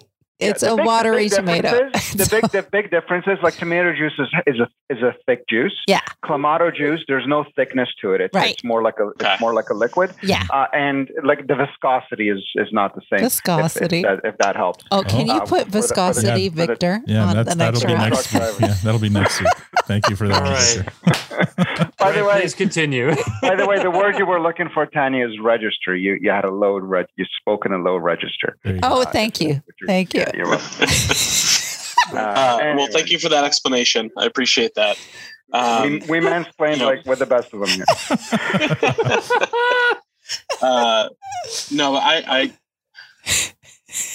So I was a little bit worried the whole episode that it was going to end up with Wayne doing something stupid. And I was relieved when it didn't. I rolled my eyes a little bit. I thought they were going to do some sort of Wayne's the white whale or Mary Fred's the real white whale of Wayne. And I got a little annoyed the first time I watched it. And then as I got past it, I was like, okay, that's not, they intentionally wanted us to feel like that was going to happen. And then just like took a sigh of relief at the end of the episode. So that's kind of how I felt. All the stuff at the bar was just really funny stuff. Really enjoyed that. And then, I think Wayne handled himself great. Yeah. Exactly how you'd expect somebody, man, a character like that to behave. Rosie with the little demonstration for how to trust somebody. That was nice to see. I thought it was a really solid episode. Yeah. Nice. That's a good point. Like they've said it before, is if you trust them until they give you a reason not to. But yeah, she definitely displayed that in action in this episode. Yeah, we didn't even touch on that, and it's so true. Yeah, I mean that genuine trust doesn't exist as often as it probably should, and I like that they really sold that here. Yeah, and they still show that they were both thinking about it too. Yeah. Like Wayne's texting her, like just trying to subtly, hey, I'm thinking about you, and she's like, oh, I don't care, but she's still looking, and she still appreciates it. So I just thought it was a really good example of how to not suck. Right. Yeah. Excellent. Well put. Yes. Great. All right. Let's move on to ratings then. Victor, what do you give this episode? Oh man. So I agree that there was a couple of areas there that kind of made you kind of scratch your head. So what the hell was all that about? What was all this lead up with Murray Fred? That ended up kind of being nothing. But you don't take points away for that, and you don't take points away for sleazy salesman either. I mean, this wasn't about putting salespeople on the pedestal. No, in fact, it was quite the opposite. So I almost feel like, Matt, maybe something happened, but maybe you got taken. Where did that salesperson touch you, Matt? Show us. Yeah. Show us on the doll. He's blinking. Yeah. But all that, in a cold open was, it's not like an award winner, but it was great. And I do enjoy when they move, when there's continuity from the cold open into the episode, because then it makes it feel like it's not a throwaway, that it's not, it's like, the episode was 21 minutes, but really it was only 18 minutes because the cold open. No, this was part of it. It was it's the full package. So you got to give this one a fresh. It was a good fun ride all the way through. So a solid fresh. What I'm hearing, Victor, is that you agree that this is a cold open, even though a few seasons ago you argued that cold opens don't continue. That right there aren't part of the storyline. No, I don't know. If you rewind, that was not my issue with the cold open. If you rewind, there needs to be it's okay, Victor. I just Joe Rogan'd you right now. I just caught you live. Yeah, contradicting. But you didn't. And the beauty of recording is that we can go back and actually find out what my beef was. So I feel strong with my allegiance to myself. All right, we'll check the receipts. Okay, Tanya. Shocking that the blue spatula didn't come up there. I know, right? Yeah, you know what? And we didn't even talk about Dickens. Like he played a great role too in this episode. You know, his banter back and forth and him with the two other auctioneers and great role that he was playing on this one. It was a great episode. Like it didn't, there was no offense, and I liked that it was just the two things. You guys were saying that they kept on pulling in the whole second cousin issues. But yeah, it wasn't distracting. It kept on point. It had some great storylines, and fresh for sure, I think. Excellent. All right, Matt. Oh my God, I'm so upset for us that we didn't talk about Dickens, because I even had that written down. Dickens, for on sure. How much I loved Dickens in this episode. His drunk ass sitting there, and I'll give my rating second, but I'm upset that we didn't spend more time talking about him because he was great. And what I loved, I think, most about him was he was like a little kid at a candy store with his buddies. Mm-hmm. Like, this wasn't the Dickens. Like, as soon as he was like, these are my friends, like, these are my other auction, he was right in his realm, so happy. Yeah. I think it was the first time and I'm probably wrong, but the first time he didn't correct someone when they called him Dickskin. Mm-hmm. So when Bonnie yells at him, he just said, hey, jumped up, because he was so infatuated with the fact that his friends were there. Yeah. And he didn't care. He's like, I'm here. Fuck you. Mm-hmm. Let's do the stupid Caesar thing. They got drunk. I thought he was fantastic. So I want to get, you're right, Tanya. Good call. He needs credit because I thought he delivered a whole different element that we got so lost on Caesars in this conversation that we left him out. So Dickens, we love you. You did an amazing job. This episode is 100% a fresh one. I literally can't find anything I didn't like. And yeah, Victor, you made a point. I'm not about the sales thing. Yes, I have my opinion on that. It's not taking away from my enjoyment of the episode. Okay. In fact, it's actually quite the opposite. Because if I can relate to things, even if it's on a negative angle, it still brings me into the episode. It makes it relatable. I loved it. I thought they did a fantastic job from start to finish. No, it's an easy. I'm glad, because I thought you were setting us up. No. Foul play there towards the end. No, despite my antics, I have a level of maturity where I can differentiate my personal feelings on things towards, but no, I would never let that happen unless it would really hit there's some real certain areas that they trigger, and that's like a hard no. This is not. Yeah, I have my opinion, but I have a lot of sales friends. I love them. There's just the tactics, but they sold them well in this episode. And they did a great job. So the episode as a whole was very strong. So it's an easy fresh. Okay. This episode, let's see. It's a very dense dialogue episode. Like when they talk about, they shoot, I don't know how many pages of script a day or whatever. I feel like this episode here is probably 50% more script than most of their episodes. There was a lot there. Like I had 20 clips that I clipped, and it took me much longer. And I left out most of the Squirrely Dan and Derry back and forth because there was just too much shit. It reminded me a lot of the relationships episode with the witty whip fast back and forth dialogue. This time it wasn't Wayne and his date, but it was Wayne and McMurray with the dealer, with the sales lady. And I thought she did a great job. But not quite as funny. And not quite. It's nowhere near as funny as relationships. It was fun. It was okay. It makes me want to try a Caesar.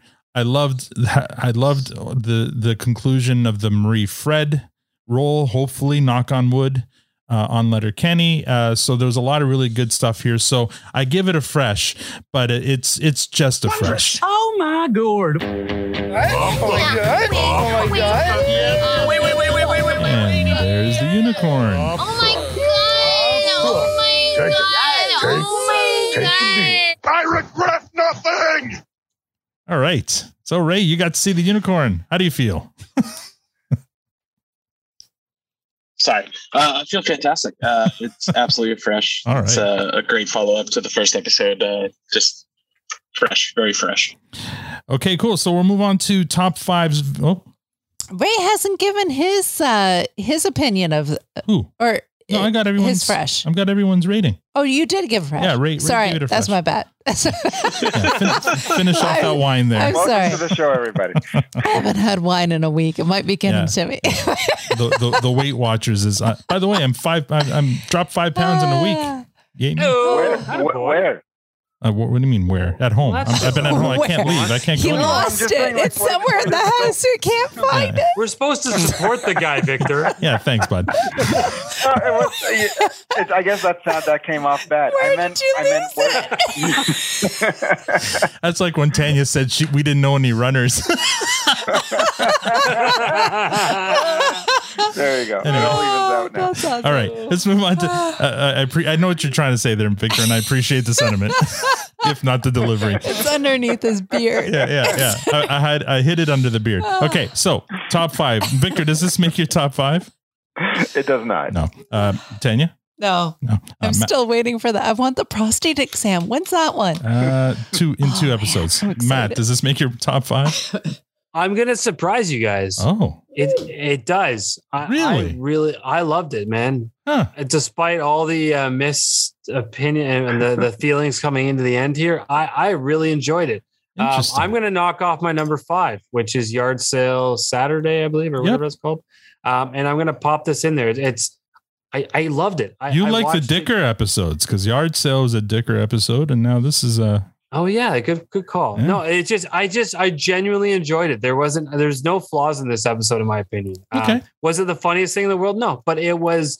I really liked what they did with all the topics they covered, even though 2 of the main topics were things that I was gonna say I don't even like. You don't even like sales, like Dickie. I don't like Caesars, and I don't like Caesars. salespeople, and and it made your list. Well, impressive. Good. It means he's open-minded. Excellent. I'm very open-minded. Ray, do you have a top 5 you'd like to share? No, this is not in my top 5. Not in your top 5. Okay, cool. What are some of your favorites? Yeah, what are some of your favorites? So St. Perfect's Day is probably my favorite. Wow. Yeah. Just I don't know if it was like nostalgia or what, but it felt very very familiar to me. Attention's Paid, obviously. Oh, I think that's unanimous. Yeah. I forget the name of the episode, but the Canada Gooses episode. Yeah. With Coach and everybody. The golf course. It just I had a baseball coach in high school who got really pissed because we had this field that was just covered in geese everywhere, and somebody tried to chuck a baseball at it at one point. Really dumb, something like a dumb 13, 14-year-old would do. Coach freaked out, explained to us the majesty of Canada Gooses. Turns out he's from Ontario. So he's representing. Yeah, so I like the Canada Goose one, really hit home with me. And then the season 9 was probably the last of my favorites. The last episode of season 9? Oh, we lost Ray. Did we lose Ray? Oh, come back on. I think I lost him. There you go. Oh, you're back. Can you hear us? Sorry, I got cut off there for somehow. We got you. Okay, sorry about that. Sorry. Your last one there, you said something about season 9. Which one? The last episode of season 9? Sorry, no, the premiere. Oh, premiere. So yeah, with Katie's cold open. Yes, that was definitely a good one. Awesome. Okay, let's move on to what do we have here? Oh, MVPs. Tanya, are you going to be ready for your MVP? Shit. Okay, thanks. Victor, good thing we're starting with you. Take your time. Well, you know what? I was coming in with McMurray to be my MVP today, but I'm going to put him. He's going to have to be a runner-up for me because Matt really helped me with this one, and so I have to go OG here, and I have to give this to the Caesar. I knew you were going to pull that shit. Yeah, because with all the nonsense and the talk from all of you degens about this, you got to give it to the star of the show, because this episode, as much as it was about the dealership, it was all the fun was actually back at Modine's with the Caesars. So got to give it to the Caesars, and specifically the Skids Caesar, because that was the winner. Okay, in my books. Tanya, have you figured it out yet? there was some great stuff, but I think the person I liked the most was Anik. Anik. Right. I liked how I liked her in that role. I liked her taking control of the competition and how she kept things, back to where it was supposed to be, even though it kept on trying to stray. And that's okay. That's who I picked. Matt? I feel like I'm very out of character tonight. I actually liked so many people in this episode. I really struggle. And I'm like, Tanya, I gave this some real thought. And at the end of it, where I landed, believe it or not, was on Mary Fred. Interesting. And I'll tell you, and it probably marries well with my opinion on some of the episode, was how she stiffed the rep at the end there. When she pulled out that recording of what she said about Quebec drivers and drunk drivers. I was like slow clap. I'm like, well done. Like she had her hook, line, and single point. She's like, I own you. You're giving me the truck. I thought that was brilliant. And it caught me off guard. I wasn't expecting it. So credit where it's due. And she got her truck and she got the price she wanted. Yeah. But she didn't get her man. No, 80,000 clicks for almost $30,000. I don't think that's much of a deal anyway, but it was a truck though. It's not a car. Anyway, okay. Fiat. It's not a Kona. Okay, so Marie Fred, that's an interesting pick because let's see. I've got 2 runner-ups. Rosie, I thought was a lot of fun, especially and a lot of it was not any of her dialogue, but mostly her reactions. I was going to say her reactions to the text. There's no fun. Her reactions to the texts were. I thought she did a lot with just that. Her facial and her facial and well, plus she's just damn hot. But anyway, she's I really appreciated Rosie in this episode, but that's not my MVP. Dickens was a lot of fun. He was like, Matt, I totally agree with you. When you said that we didn't give him enough time, I agree. I thought he was a lot of fun, but he's not my MVP. He's a runner-up. My MVP is Marie Fred. Hey! And I wrote this down before we started recording because she was always going to be the MVP. I thought she did an amazing job and acting, like in terms of acting, like if you watch the episode, I don't know how many times you guys watch it. I watched it multiple times. So when knowing what the trigger, when Lisa says the whole thing about when the dealer says the whole thing about Quebec's like driving drunk, watch her face. She says a lot in the look that if you were paying attention, you knew that she was miffed about that. And then fast forward to the triumphant scene that Matt's talking about, was really well done. Again, like it was her drop the mic scene. And then fast forward again to when Wayne walks her to the truck, her performance of what her expectation versus what happened. And when Wayne closes the truck door in her face, basically, and walks away without looking back, everything she did there was really well done. So I really, and her reactions to the offbeat things that McMurray said. Every time he said something like mentioned snatch or mentioned the woman wasn't wearing a bra, watch Marie Fred. She did a really great job. And so I had to give her the MVP for this one. Right? So runner-up would be Rolled, just for the beefeater phrase there. And then I think the winner is Rosie for me. One of my favorite things in comedies is when there's like really subtle good acting. And like you said, when she's reading the text messages, since Peaky Blinders was mentioned in the episode, Tom Hardy in Peaky Blinders does the best acting without speaking ever. And so I'm just a sucker for that sort of stuff. So Rosie's reading the text messages was probably my favorite part. So she gets the MVP. I got to watch that Peaky Blinders. I haven't seen it. Yes, you do. I've only done it. I've done a season and a half. I need to get back. It's so fucking good though. Awesome. All right. So great MVPs. Let's move on to see the future. Is there anything from this episode that I can't think of anything that hints to anything in the future, but Victor, is there, what would you like to see now or I need to see Glenn. Where the hell is Glenn? Yeah. Bring back Glenn. Maybe Glenn and Dirks are going to be dating or something like that. I don't know. Let that be the future. That would be fun. Yeah, it would be. Yeah, he'll be like Glenn the Redeemer, and he's going to bring Dirks to the good side. But do you want to see Dirks come back? I mean, I know you've already known how you feel about Marie Fred. I like Dirks. I think he's run its course already, but I wouldn't be I'd be more disappointed to see Marie Fred come back than if rather. So I was going to ask you that because I know you've made it clear that you're how you feel about the Marie Fred character, but no part of this episode has redeemed it at all. Not necessarily to be Wayne's love interest, but would you not want to see her back at all? No, because it doesn't make sense because she spent the whole month in that stupid town and still did not acclimate herself to anybody. Right. So, nobody knew that she was there. So clearly she didn't feel she was I don't think she spent the month in the town. I think she used the produce stand portal and came in when she needed to. Sure. Well, maybe not. But the point is, she was at no point was there any inkling that she was going to be part of the crew. Right. Do you know what I mean? She's an outsider as far as I'm concerned. Anik's more part of the crew now than her. So I don't know. There's no place for her. There's no reason for her to exist. Yeah. She's not dating anybody. Right. No one knows about her. There's nothing left between her and Wayne. Mm-hmm. So the dealer probably never wants to see her again. I don't know. Just we already have so much. These episodes are so short, and we don't have time for the people we love. Right. So you know what I mean? No.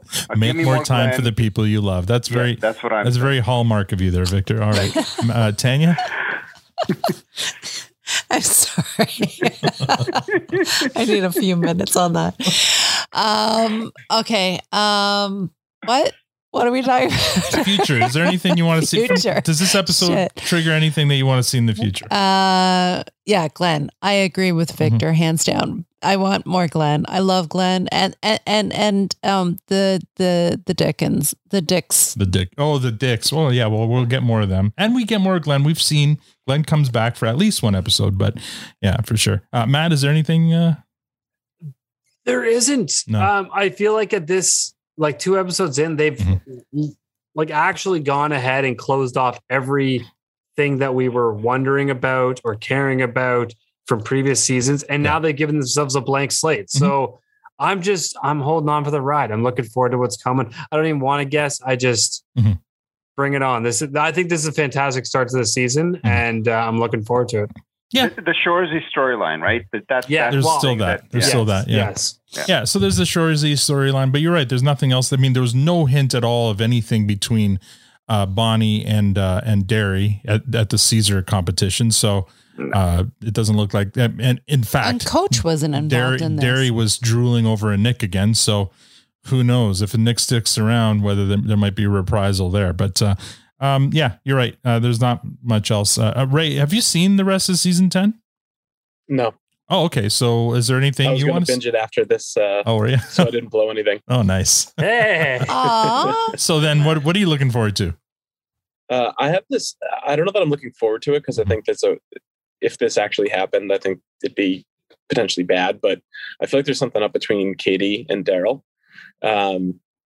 Romantically, you mean? Yeah. I think, I don't know if it's going to be like one of those one night mistake things and everybody just gets weird for an episode or something, but I just have a weird feeling there's something there. I know the cold open is its own thing, but they're together to start the episode sort of by themselves, which I thought was weird. And then Katie has a couple looks when Daryl's going through the, looking at Anik and there's that whole conversation with that table. So I don't know. I feel like there might be something up there. Well, I mean, Katie was just as thirsty for Anik as everyone else was, though. That's true.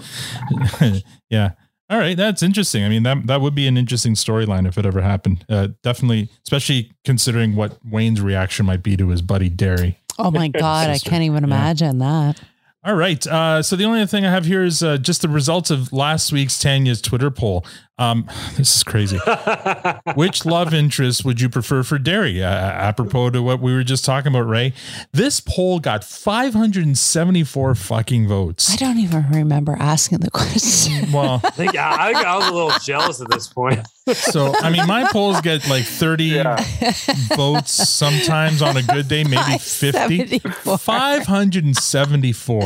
I guess people had a lot to say about that. And the two options were Bonnie McMurray and a Nick. And this is kind of just a reaction to, that's funny. From last season, it looked like Bonnie might be an option, but then a Nick comes back. So which one would you rather have? I remember Danielle saying that she'd rather have a Nick because you got to let the paint dry still on Bonnie. But, Twitter but then they dropped it completely with the whole Bonnie thing. And you know what? Twitter disagreed anyway. They think 84.8% of those 500 people say it should be Bonnie McMurray. Yeah, of course. Over 15.2%. And in this episode, Derry totally was like, so unique. Yeah, well, yeah. How's it going? Well, yeah. Like he completely bypassed the whole Bonnie standing right there. Yeah. So, we'll see if they pick up on that or, I doubt it because again, if she cheats, it's over, right? So, but we'll see what happens. I mean, there's got to be some kind of a struggle there. So, all right, we move on finally to. We're running on a marathon episode again here, God. So let's go to final comments. Victor, what do you got?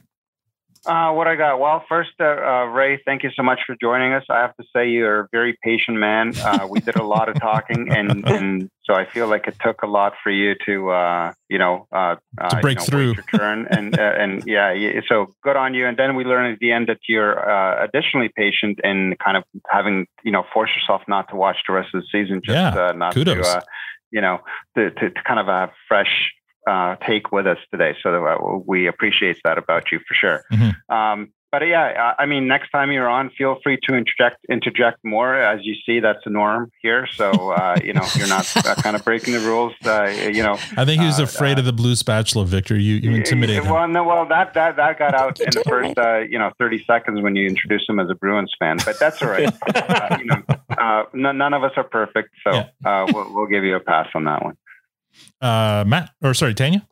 I reiterate what Victor is saying. Ray, thank you so much for coming out. It was a pleasure having you. Absolutely jump in whenever, because that's apparently what we're doing.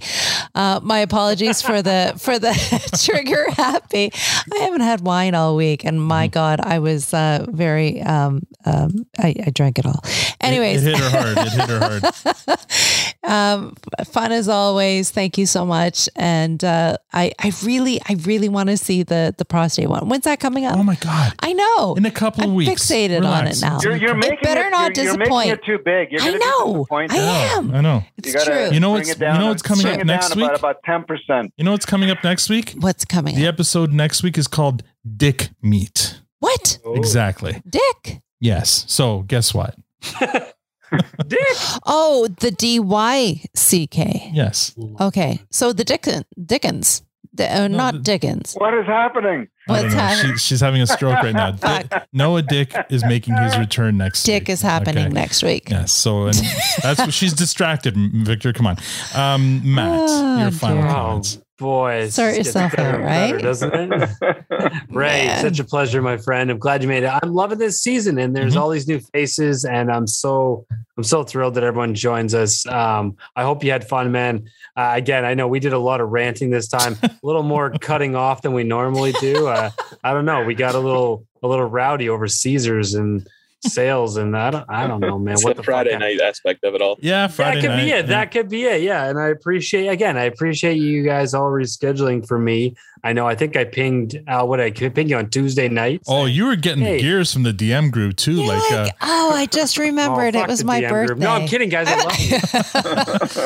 There's a couple of sad posts. Who was it? I think Joey took a shot. Like, what am I gonna do on Friday morning when there's no show? Yeah.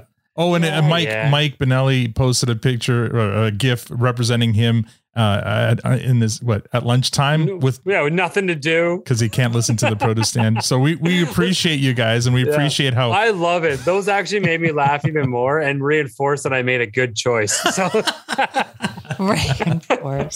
So I don't know. This is always fun. I mean, like I said, I've had a rough week. These are always highlights for me. So thanks to everyone who takes part and joins us, and for all of you guys. This is so much fun. Yeah. I mean, I don't know what you guys are talking about. I had a great week, but I get it. Yes. It's been a challenging week. Christmas. Yeah. It's Christmas for Al. Challenging week. I yeah. Blue spatula. There you go. I got it one last time there. Challenging week. And so, yes, you guys are right. This is always a highlight of the week. I was looking forward to it, and I'm glad we got to meet you, Ray, not in person, but you know what I mean? Other than just on the DM group, we got to meet you. Great job, and hopefully we can have you back, and feel free to join us on Ag Hall socials now too, now that you know how this works. And yeah, looking forward to next week. Ray, you got anything? Just thank you for having me. Thanks for doing a podcast about a comedy like Letterkenny. It really, on the commute, it just makes it so much easier. It goes by quick. Makes me not want to drive off the side of the road and into a bridge embankment or something like that. So I don't know. Some of the things that Victor says makes me want to drive off the side of the road sometimes. But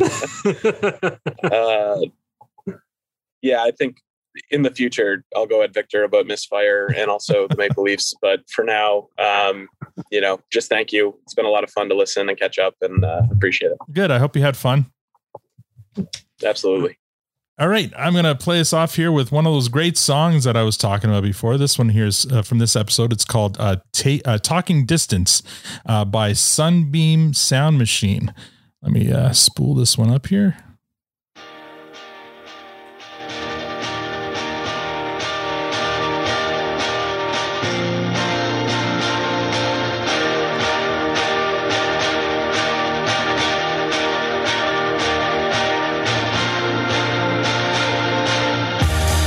And that's all we have for this episode. Next week, we recap and review episode 3 of season 10, Dick Meat, with our buddy Brian Tan from the Plotaholics podcast making his Produce Stand debut.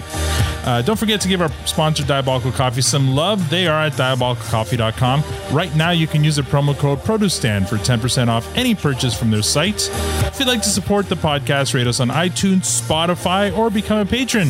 There is a Patreon link on our site or Twitter profile at Produce Stand Pod. We're also on Facebook, Instagram, TikTok at Produce Stand Pod. Thank you for joining us. Now we're going to go have some Caesars, except for Matt. On behalf of Ray, Victor, Matt, Tanya, and myself, thank you for listening and have a great week.